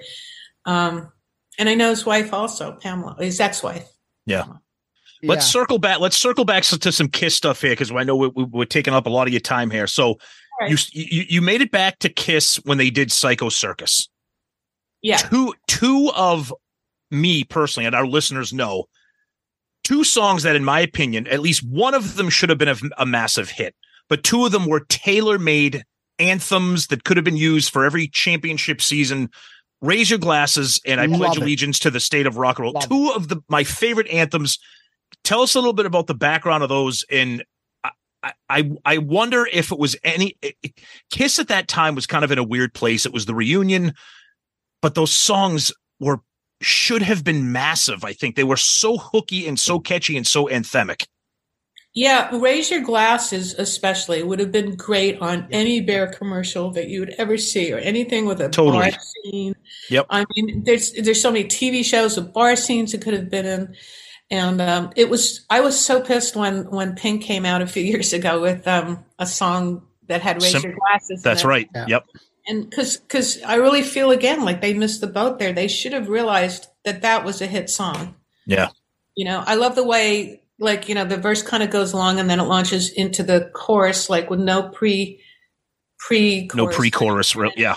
And it's just like, you just want to raise a glass and have a tankard of German ale or something. We always say it's every high school football team's championship video should have Raise Your Glasses. They should. And you know what? Yeah. Now that I think about it, I should talk to the people that that are working my songs. I'm telling you that if somebody else does that, I bet you it's a hit. If they, I agree.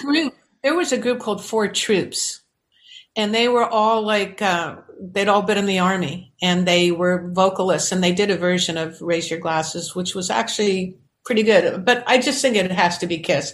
Just the whole image of Kiss and everything. You could see them in a bar doing it in a commercial. They'd make a fortune.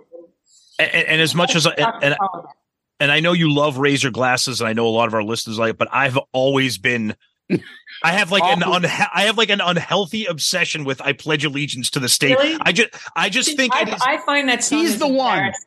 Well, okay, but wait. Now, Holly, I'm not gonna try to tell you. I didn't catch that. No. She said she thinks the song is embarrassing. Now wait. Now hold on. I'm not going to disagree. It is extremely it can be a little bit embarrassing. No disrespect to you who wrote it, but I think it's Kiss, and no other band would even think about saying. Well, that's why we wrote this. I actually came up with that title, and that's why I wrote it, because only Kiss can get away with it. It's perfect for them. Oh, but that's funny you say that. So you came up with that title, not Paul, because together. But I think the Pledge Allegiance, it definitely came from Because the reason why I say that is because Ace later on wrote a song on his solo album called The Pursuit of Rock and Roll, in which he says he thinks Kiss stole that idea and title because he wanted to get it on that album. And they're like, no. And then all of a sudden, State of I Pledge Allegiance came on. He's like, I think they ripped my idea off. Like, yeah, I don't think so. Oh, when you were asking me about favorite songs before, I also love Dr. Love. Oh, yeah, definitely. I thought that was just so quintessentially Kiss. Yep. Gene. Spinal Tap, you know. But wait, hold on. Before we move, I got to back up. Why? I have a problem here. Why do you think I Pledge Allegiance is embarrassing? Because it is? Because it is? You know what? I probably should clarify that, writing. We're teasing. We're teasing. No, it's okay. I'm going to be very honest about this. I've said this before. Please do. I pride myself in my quality of work and what I consider to be a great song. It's never a Kiss song. It's because it's very meat and potatoes, meathead. It's like, you know what I mean? It's not like, but listen, here's the best part. Okay. I wrote this song called Love Touch for Rod Stewart. Yes. I know all about it. And I was disappointed when I read what was in the book. Yeah. It was heartbreaking. I think lyrically, it's one of the sexiest in a very nondescript, very classy way. Yeah. Yeah. And it's really, it's a very spiritual song. And I don't think he ever got the point of it. So, I write about in the book how on one of his anthology records, I was all excited. I went to see what's he going to say about this song because it was a big hit for him. And he said that he thought it was an embarrassing song. Like he never said that to me when we were writing it, when I tried to write it with him. And then he kept, fooling around and being mischievous. And so I told him to basically, I couldn't believe I had the balls to say this, but I asked him to go away and let me finish the song on my own, which I did. And I said, and if you love it, you'll cut it, which he did. And, I cut it with, I played everything on that record except the bass and guitar. Like I programmed the drums, I sing all the backgrounds, the keyboards, those steel drums and all that. And I really put my heart and soul into it. And I felt that the lyrics were beautiful. And so when he said that he thought the song was embarrassing, I was, everybody's got an opinion. I did say I went and I looked at the lyrics and I analyzed them. I looked at them again. I said, you know what? I'm sorry. That's fucking poetry. I wouldn't say that about any song, but that song I would say it about. So I try to be even honest with myself. I love the songs I wrote with Kiss, but I don't take them as seriously as I do some of the other things I wrote. I'm trying to say that in a way that's delicate. I'm not trying to, but I think Kiss admits Kiss that. Fans, but yeah. Oh no, I think Kiss knows that, right, Tom? Would you say? They know their songs aren't. They know they're not Bob Dylan. That's why Paul goes off and does all these other things that are completely different, that have nothing to do with Kiss. And it's because, the one thing I will say about Kiss is that they really love their fans. They really do. I think that's why they try to even cover up the fact that Anton and I played on these records, because they don't want anybody to worry and think, oh, Kiss is breaking up, or right.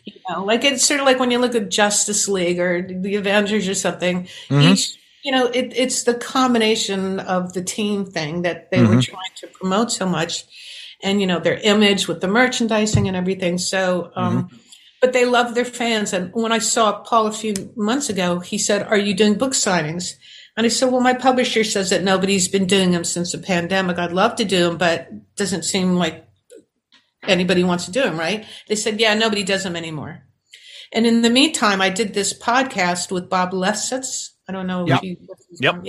It's a great, great interview. And a gentleman down in Phoenix, Arizona was listening to it, and he manages this big bookstore in Tempe and Phoenix, one of these cool big indie stores where a lot of the musicians go and do book signing events. And he said, I was really sorry to hear you're not doing book signing events, because I would kill to have you come down here and do one with us. So that started this whole thing. I agreed to, which I'm actually going to do tomorrow. And he's your friend, Brandon. That's right. Yep. And he's just the loveliest guy. I have to give a shout out to him because he's great. He even said, I'll write some other people and see if they're interested. And they were, So now I am doing a book tour, and the reason I brought it up also is because Paul said, you have to get out there. He said, fans love it when you meet them. It makes you real to them, and it makes them feel, validated. And so that I really love that about Kiss, is that they are loyal to their, they're out there now doing, I guess, their farewell tour. How many times have you heard people should go out there, because everybody's doing now their final swan song. They should put it at the beginning before the tour. They should say, no, this time we really mean it. The final tour of blah, blah, blah. Yep. Yep. But they're going everywhere. And I've seen some of the footage and photos and stuff, and it's like unbelievable. The size of the audiences and popularity, it's bigger than it's ever been. And how many bands can do that or say that, It's true. It's true. Yeah. It's very true. Yeah. I guess Ozzy was going to do one. He had to cancel. He just had they're doing their final tour, but they did their final tour, 20 years ago? Right. Yep. They're pulling a Kiss. The Who, Eagles. Yep. You name it. They all have done farewell tours. Aerosmith's doing their final. They just announced that too. Yep. Yeah. So, Brendan's a great guy. He asked us, he's like, hey, can I do like a sponsorship or an advertise? I'm like, what are you trying to do? And he's like, Holly Knight. I'm like, listen, we've been kind of talking with Holly. It's fine. We'll just read it for you. And he gave us this thing to read. So we read it the last couple of weeks, and we have a few of our listeners that are in the area that have already stated they're going to come down and see. They're going to be there. Oh, yep. Awesome. So I'll make sure. They said they would wear a Shout It Out Loudcast t-shirt. So they want to make sure they get a photo with you, because we'll put it up on the website and stuff. That would be fantastic. Yeah. One thing I want to bring up to you though, and Tom knows this expression that I've said. If someone said, who do you trust to write a song that you would love? I would always say Paul Stanley. I guarantee you, because I love Kiss so much that I can understand. He writes the catchiest hooks, the catchiest chorus, those earworms that stay with you, that get you to hum them and sing them, like the Turn on the Nights or the Hide Your Hearts, and you get those choruses going. There's something about what Paul does, more so than Gene, that has those catchy hooks in choruses. It may be simple, but it's fun. It makes you feel good. You don't have to overanalyze it. It's there for fun. And I think that's those Kiss lyrics. I know we laugh at sometimes they're really stupid, but sometimes that simple hooky song that stays with you is better than that, I don't know, poetry one that somebody wrote that's so brilliant that no one understands. Yeah. Rock and roll. Rock and roll. That's right. It's not supposed to be nice and tidy and neat and And I think Paul does it better than anybody. For me, it works because he's that amazing. So Tom, I'll leave the last one with you. Yeah, no, I think we could talk to you forever, but we want people to buy the book. We want people to read the book. The book is I Am the Warrior, My Crazy Life Writing the Hits, Rocking the MTV 80s. Holly has told you just a tip of the iceberg of these stories. The book is spectacular. Her career is even more spectacular. Buy the book. And if you're in the area of Tempe, go see Holly, go see our buddy, go visit his bookstore. Holly Knight, you're the best. Thank you so much for spending all this time with us, talking your book and, of course, talking Kiss. Thank you. Oh, you're so welcome. I just wanted to say a few things. I am going Please do some East Coast book signings, too. Oh. I'm doing one at Bookends in New Jersey, which is a really cool rock and roll place. They have a lot of rock and roll writers come to do something there, and I'll do New York. And I also did an audiobook, which I narrated. And what's cool excellent. Is that it has original demos that have never been released before, snippets of like The Best, The Warrior. Oh, nice. Touch, Invincible, Love's Battlefield. So it's got that, which is kind of cool. I also wanted to say that I was very lucky because Tina Turner wrote the foreword to it. And yes. My goodness. Yeah. Because we had a really special, she actually cut 9 of my songs. That's amazing. I know. And so that was just a nice way for me to sort of, with everything that's happened in the last few months and everything. Yeah. It's more special to me now than ever. Of course. And, you know what? There's so many things going on in the world that rock and roll and music, it's all good fun. And I think that, sometimes if fans are offended by something I say or whatever, it's like we all need to just have a light touch and laugh at each other and ourselves. I mean, it's really, when you think of the serious things in life, you know, I mean, this is my life. I love it. I love what I do. I've been very lucky, because, you know, I would have done it for free, but as it turned out, I didn't have to, as I said. Yeah. Right. Yep. But like, you know, just to sort of have nice debates without getting all ape shit and everything. Sure.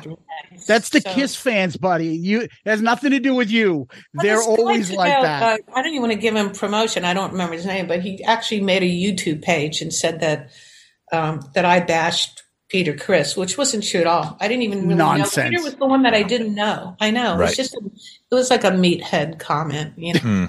They're out there. Now there I went insulting him again. No, they're out there. We have a term for that on this show, but we won't use it. We won't use it. Yeah, but it's okay. But, hey, real quick though, are you by any chance hitting Boston or New England at all? I would love to. What's the bookstore there? What's the good? Oh, geez, I mean, there's the biggest ones around here are probably like Barnes and Noble. They're all over the Boston area. I mean, like you must have a cool indie one though. Like that's what it is. That's so cool about changing hands or bookends. Or I just did. Last night. That's not my forte. You guys don't read? Oh, I do, but I buy all my books on Amazon. Online, you know. See, that's the depth of. Yeah, those are all my books up there. My biographies. Everything has sort of been turned into streaming. Yeah, no, we read, but I go to. I will probably come to Boston. I would love to. Awesome. I was invited to Vermont, so between New York and New Jersey, Boston. You know, I lived in Boston for Yeah. In the book. Yeah, that's right. I squatted in Boston. And on Com Ave. That's right. Yep. Nice. On Com Ave. Yeah. We read that whole part in the book. I found it fascinating. You said your mom would, although you guys aren't Greek, your mom would listen to Greek music and she would buy it. Like, yeah. At the cash register, it's like, I'll buy this and bring it home. So I would be listening.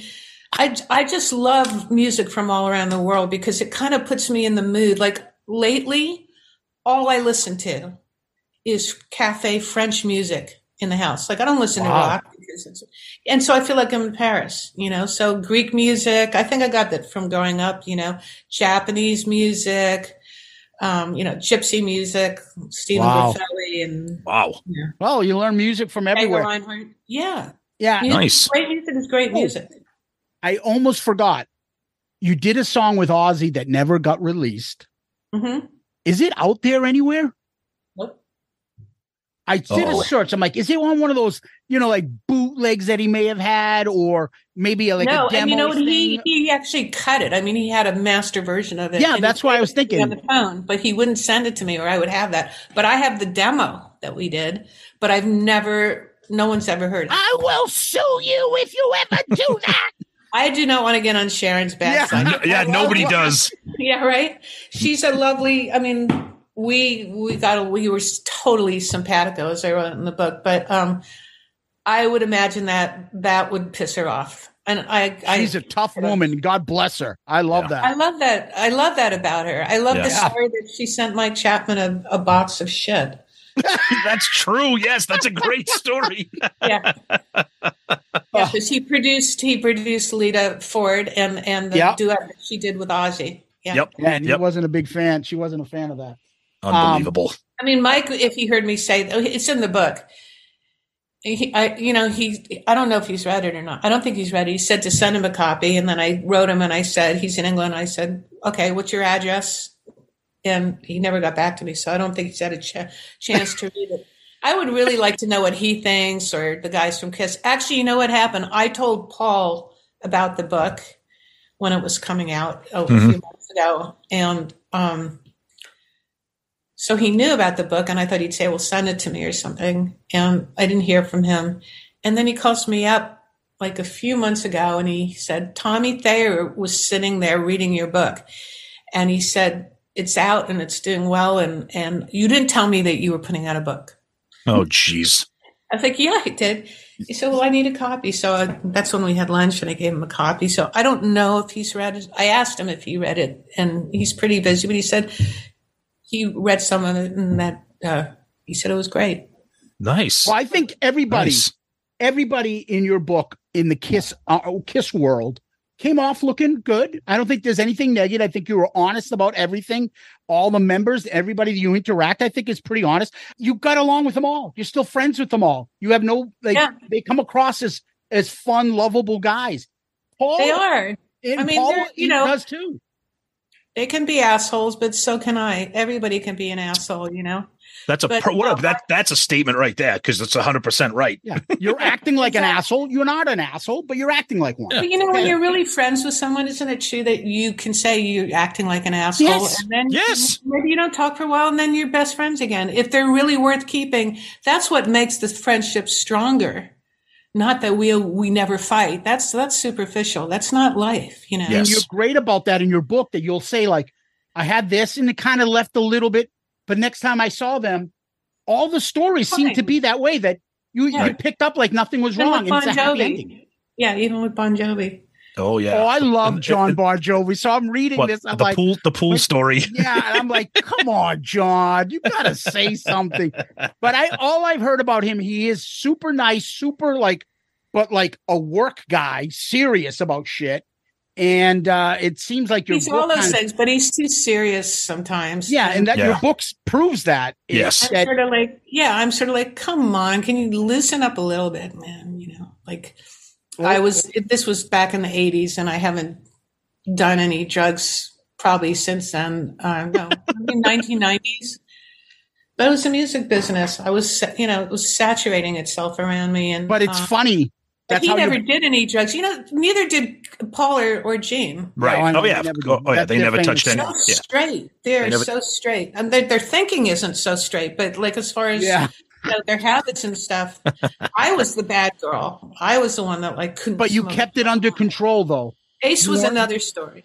Oh, please don't get us going about Ace. That's a whole other. Oh my God. Honestly, when I said in the book, this is like one of my greatest rock and roll memories. Honestly, was when he would come to pick Anton and I up to go out and party or whatever. He'd show up in the stretch limo. This dark window would come down. This hand would appear with a bottle of Dom Perignon in a paper bag or something. The fingers all encrusted with huge diamond rings. One said Ace or skulls. And then I heard this laugh. I don't know if you've ever heard his laugh, but we have. Insane. Oh, yes. It's just so ridiculous. It's like the Joker.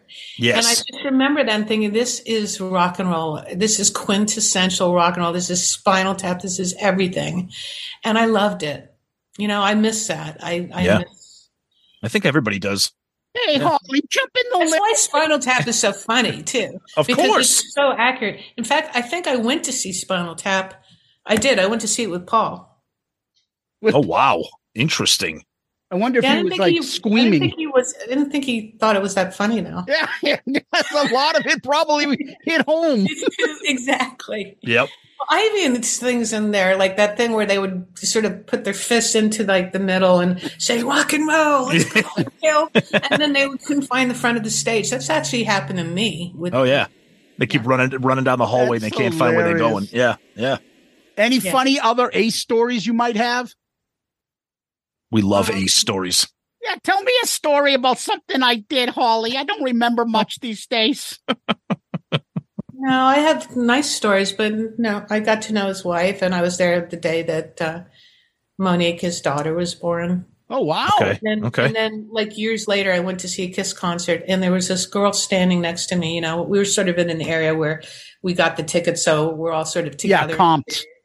And this beautiful woman, I was just looking at her like, wow, she's really pretty. She got her world all ahead of her. And then I heard her say something about dad. And I looked at her like, I said, is your name Monique? And she said, yes, that's my dad up there.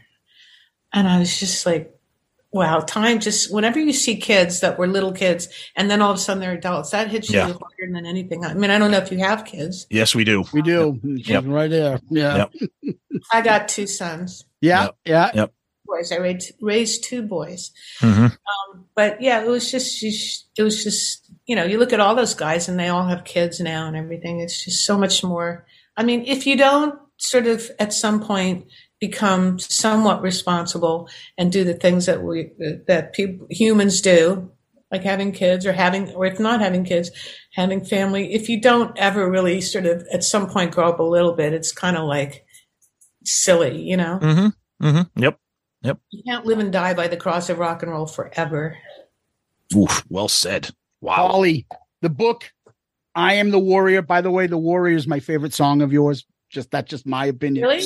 Oh, Scandal. That song's something cool. Yes, please. Okay, so I did an in-store event last night at Book Soup. Yeah, yep. And I was getting ready to go down, and I got in my car, turned on the radio, and The Warrior was playing. And it was at the chorus part, and it was like, victory is when I'm going, this is a sign, you know? Yep. This is a sign that I can smile and feel good about what's going on in my life. This was nice. But it's funny you said that earlier. Like all these wonderful songs you wrote, like the videos are all like fucked up. Oh yeah, because it's the 80s. Because it's the 80s. Because the Warrior was just so stupid. Yeah, because it's the 80s. I mean, she's a beautiful woman. Yeah, and she was beautiful in that era. And they made her dress like a geisha girl. I don't know what the hell that was. She hates it too. I would have liked to have seen her in like just a t-shirt and ripped jeans and. I think we all would have. Yeah. Right? And just ripped shirt too. What was so great about it? Yeah, I didn't understand why. You know, I don't know. That had Benatar's. It was the videos. Remember when they did Never and stuff? It was just all so fluffy and frivolous. Oh yes. Or that Animotion. What was the band called again? Yeah, Obsession, Animotion. That was fucked up too. It's the 80s. Like, why are they serving hors d'oeuvres? Guys should be in a corner shooting up and doing drugs. You know, But the music is there, and they're all written by this great songwriter, Holly Knight. I'm not condoning shooting up, but you know what I'm saying. Of course. I will say one final thing. Yes. Okay. It's not a dedication, but it's like sometimes you'll see in a book, you'll see like a phrase or a quote.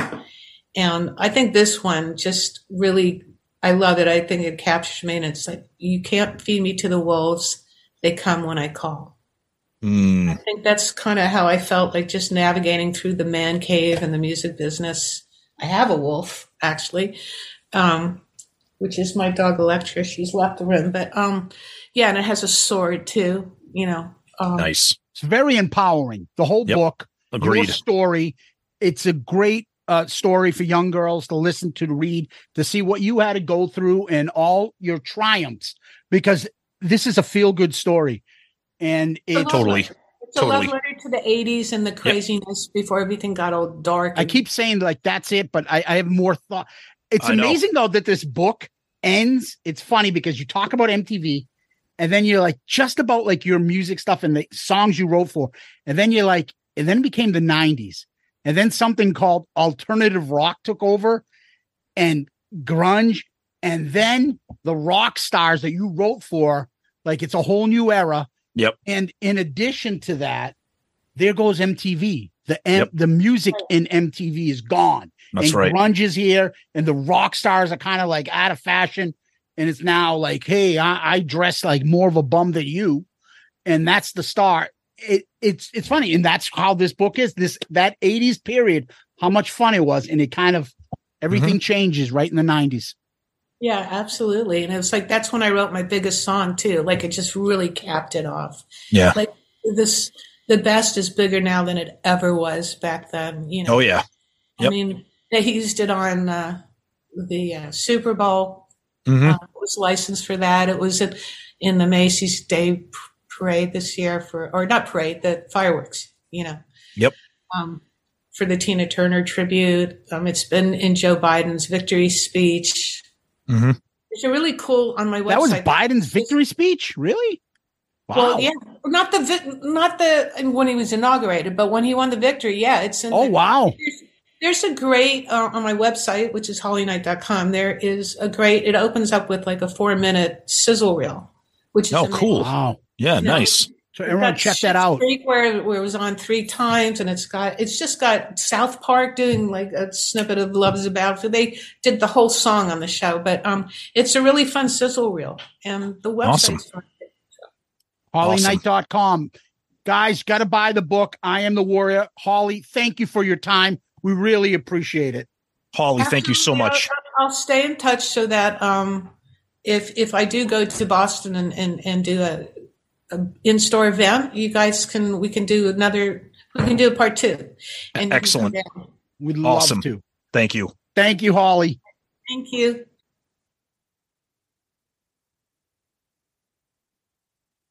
All right, that was Holly Knight. Fantastic interview, of course. No surprises there. She cuts right to the chase, doesn't sugarcoat anything, just like us. Talking about some great stuff involving Kiss, involving Pat Benatar.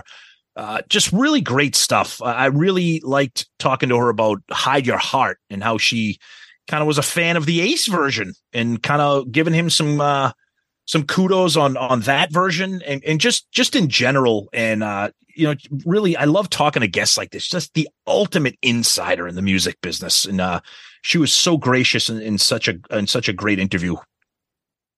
I was just like, wow, she is a legend. Yep. Not just in Kiss world, in the music world. Oh, yeah. All the hits and these songs. I mean, I could just run them off. Yep. And be like, oh, what about this? What about this? I wanted to kind of keep it Kiss-centric for my questions, but I did have a lot of stuff that I wanted to get to. And she's worked with, you name it, Daryl Hall, Ozzy Osbourne, Tina Turner, of course. It's just a ton of people. And our returning champs, Kiss. And she's written a couple songs with the guys, knows them well enough. Was gracious enough to talk to us about all the details about her interactions with Kiss, whether it means her coming on Unmasked or her coming on to write the last couple songs from Psycho Circus and 2 of Tom's favorites. Yes. And it was nothing better than when she wait, what did you say? What did you say? There's nothing better than when she laughed at Tom talking about, I really love, what was it? I Pledge Allegiance. I Pledge Allegiance. Yeah, they ripped my song off. Remember Ace was complaining. Yeah. Ripped my song off, The Pursuit of Rock and Roll. Yeah, what did Holly say, though, when I'm like, I love Raise Your Glasses and I Pledge Allegiance? I think she said it's fucking silly or stupid. No, she goes, that song's embarrassing. But they're meatheads, so yeah, that's all right. I love her. Just no flies on her. It was just what a fantastic interview. And to get an insider in the business and in her story of Unmasked and what she thinks of the album and her honesty, that's the thing I love. Even though she's part of this and has written these songs, she's like, yeah, that's kind of embarrassing. Yeah, I'm not a big fan of that album. Yeah, you know what? I don't like what Pat Benatar really did with Love is a Battlefield. It's not what I expected. Just fantastic stuff. Really, really happy to have her on the show. And she is another songwriter we've had on. We had Adam Mitchell on. Love hearing about what it was like and who they wrote with and the behind the scenes stuff and hearing about her talking about this one, you get a third when I wrote this. Yep. And then the way it got presented. So what do you think you should get? Should you get? She's like, fuck yeah, I should get it. Yep. And it was just amazing to hear these things about these great songs and her input in it. And we'll have her back. She's awesome. Oh, yeah. She's now a friend of the show. Yep. And we wish her nothing but the best. I'm telling you guys, I have major ADHD, if you guys can't tell. And this is one of the few books that I was able to read all the way through. That's awesome. Every chapter is nice and easy and fun, and you learn something. It's not about her talking that she met some violin instructor, and you're like, right. These are fucking huge stars. Every chapter is a different person, and you root for her. She's a badass. Totally. And and she is one of the women that made it through rock and with her head up high. So God bless her. We think she's awesome. We wish her nothing but success. And you guys go out and get her book because it's really a great read. You guys will love it. Yeah, especially if you're the same generation as us, talks about all the 80s, the MTV stuff. Just great stuff. Yep. Yeah. Well, Tom, what we do next is we go to question of the week. You got one?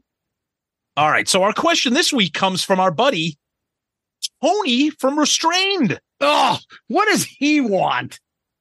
I'm telling you, Tony, we can get Tony away from the dark side, also known as the also known as the Poonie side. So what is it that we say about Tony? Yeah, he's great. when he's not around Sonny. Exactly right. We can continue working on this. He says, "What's up, gents? I have a what if question for you. What if in 1978, instead of releasing 4 solo albums, Kiss released 2 team-up records? So instead of each member recording their own solo, 2 members would team up on a record. Which team-ups would you have liked to have seen? For me, I would have liked Paul with Peter and Gene with Ace. I think Peter could have helped Paul by singing the ballad-type songs like Hold Me, Touch Me, as his voice could sell it better than Paul. Ace could help keep Gene a little more focused on the rock stuff, and Gene could help Ace in the vocals department. Those are my thoughts. Love to know what you guys think." That's actually a really good. I love good questions, thoughtful, provocative questions. You sure that's from Tony? He is a thoughtful, hard rock guitarist musician from Restrained with a Y. Yeah, he's got a lot of videos out there lately. I've been noticing some Restrained videos he's doing. So good for him. So follow him. I know we give him shit every once in a while, but go listen to Tony him. And Restrained. Go to Restrained. Go get a couple of their new albums. Go to him. Yep. And send him around and listen to him and help a brother out, would you, Tony? You got a couple bucks, maybe give me a couple of your demos. Anyway, if I had a pair, so are you saying like pairing them up, meaning Peter's solo and Paul's solo together, and then no. Forget no. So instead of making 4 individual records, they're going to pair up, and this pair is going to make an album, and this pair. Okay, so we don't know what the outcome is. No, he's saying he liked Paul and Peter and Gene and Ace. See, the thing is, it's funny because I don't think there's anything of Paul and Ace singing. There is Ace and Gene, It's My Life. Yep. Peter has done things like with Paul, Black Diamond, and with Gene with Nothing to Lose. So I think Peter can go with either one of them. I think so too. All right. I don't see how, you may be right. I don't see how Ace and Paul like help each other at all. Nope. But I think Ace and Gene might have a good give and take. And then Paul and Peter, we know they can do something great. Yeah, I think Tony said it perfectly. You can't have Peter and Gene do a record because that would not make sense musically because of their individual backgrounds don't gel. Well, that's not true. They come up with Nothing to Lose together. No. I know, but I'm saying I just think their backgrounds are not quote unquote rock enough to give the fans what they want. You know what I mean? So, and obviously you're not going to have Paul and Gene because that would be like a Kiss record. And like you said, I don't think you're going to have Ace and Paul. So I think the best blending is what Tony said is Peter with Paul and Ace with Gene. I think that would have been great. Yeah, the only thing I would think of is I think Peter can go with either one of them. I think a great matchup would have been. I mean, but this also would have resulted in Paul and Gene if you threw Ace and Peter together. That'd be the worst fucking album. Exactly. That's my point. Can you imagine the fucking lyrics on that? There's nothing better than Snowblind.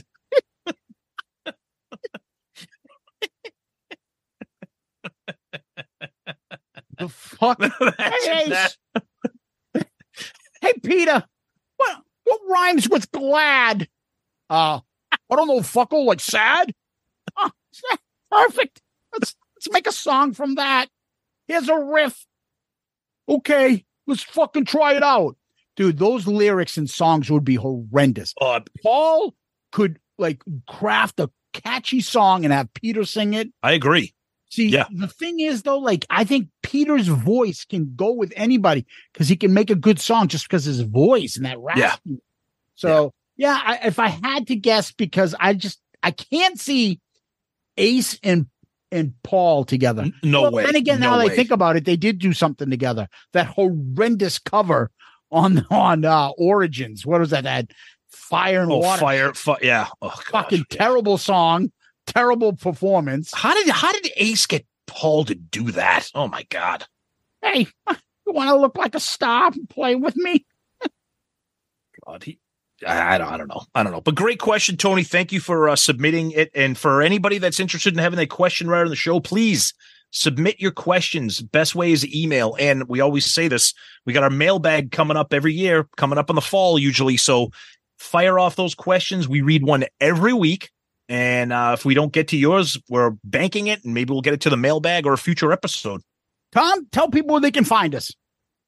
Go to our website for everything, shoutitoutloudcast.com. All of our episodes are there. Shout It Out Loudcast, ARC, Dorm Damage, Zeppelin Chronicles, links to our Amazon merch, links to our Amazon store, social media links, everything. You can send us messages directly from the website. We receive them in the form of an email. So please, that's the best place. Go there.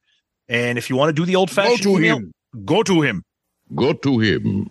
And if you want to do the old-fashioned email, do that. shoutitoutloudcast@gmail.com. We read every single email that you send us. Believe me, sometimes we don't get to them on the show, but trust me, Zeus and I read every email, and we usually talk about them amongst ourselves. And if we can't get to them on the show, we apologize for that, but your emails do not go to waste. We read them.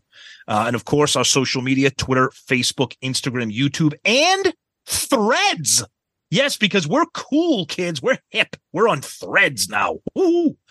I don't know what the fuck that is, but go ahead. And, of course, a huge shout-out to our Patreon family, which we absolutely adore, with a special shout-out this week to our 3 new family members, Mark, Freddie, and John. You guys rock. And we always like to say that we are a proud member of the Pantheon Podcast Network of shows. Yeah, I always like to tell people they can DM us on Twitter, Facebook, Instagram. Subscribe to our YouTube channel. That is always growing, and the feedback on that is fan-fucking-tastic. I gotta be honest with you. Yep. And give us one of those 5-star child reviews. Those are a great help to us. When you do give us a 5-star child review, we always read it on the air and give a shout out. So go to Apple Podcast. Make sure you hit 5, not 1, and give us one of those great reviews. It's a big help to us. Yep. And, just like we talk about, Patreon's a big help. Giving us a 5-star child review is a big help. Go to our Amazon store, go into merch, go to shoutitoutloudcast.com. Go to him. I was just going to say that. Go to him. All those things are a great way to help the show. And finally, we always like to say you can email us at shoutitoutloudcast@gmail.com, shoutitoutloudcast@gmail.com, and go to our website, shoutitoutloudcast.com, shoutitoutloudcast.com. And we always like to leave with famous last words. Do you have any? Of course I do. Well, of course I do. And I hate that. I've been a rebel for all my life. I never cared about regulations. I only went for the things I liked. And my guitar was my inspiration. Settle the fuck down. Hey, yeah, Holly Knight. We stop at nothing. Even climbed barbed wire. We struck a match and set the world on fire. And if we tried, we couldn't get much higher. Now, there's nothing better than raise your glasses. God almighty. Oh, boy. Holly Knight, Tom, Loudcasters, Kiss Army, thank you from the bottom of my heart. It was an honor to have you on. We appreciate it, and it was fan-fucking-tastic. Holly Knight, thank you so much for your time and the conversation. It was amazing, fantastic. Get the book, I Am the Warrior. Loudcasters, Patreons, Zeus, as always, my friend, thank you. Peace out, Girl Scout. Because it's personal business. It's my personal private business. Well, Brian, it doesn't sound like you're doing any business. It's NFL draft season, and that means it's time to start thinking about fantasy football. FantasyPoints.com features industry-leading experts and prognosticators using proprietary hand-charted data to help you score more fantasy points. FantasyPoints.com is the place to go for whatever kind of fantasy football you play. Whether you play fantasy football, daily fantasy sports, or do a little bit of everything, Fantasy Points has the meticulously researched content to guide you to victory. And why wait for the fall? Fantasy Points also covers the new spring football league, the UFL. Join the guru, John Hansen, Scott Barrett. Joe Dolan, and other massive names in the fantasy football universe with an exclusive offer. Use code Pantheon for 15% off any Fantasy Points package, including the all-in package with access to every article, tool, and data nugget that Fantasy Points has to offer. That's fantasypoints.com and code Pantheon for 15% off at Fantasy Points. Fantasypoints.com, code Pantheon. Score more fantasy points.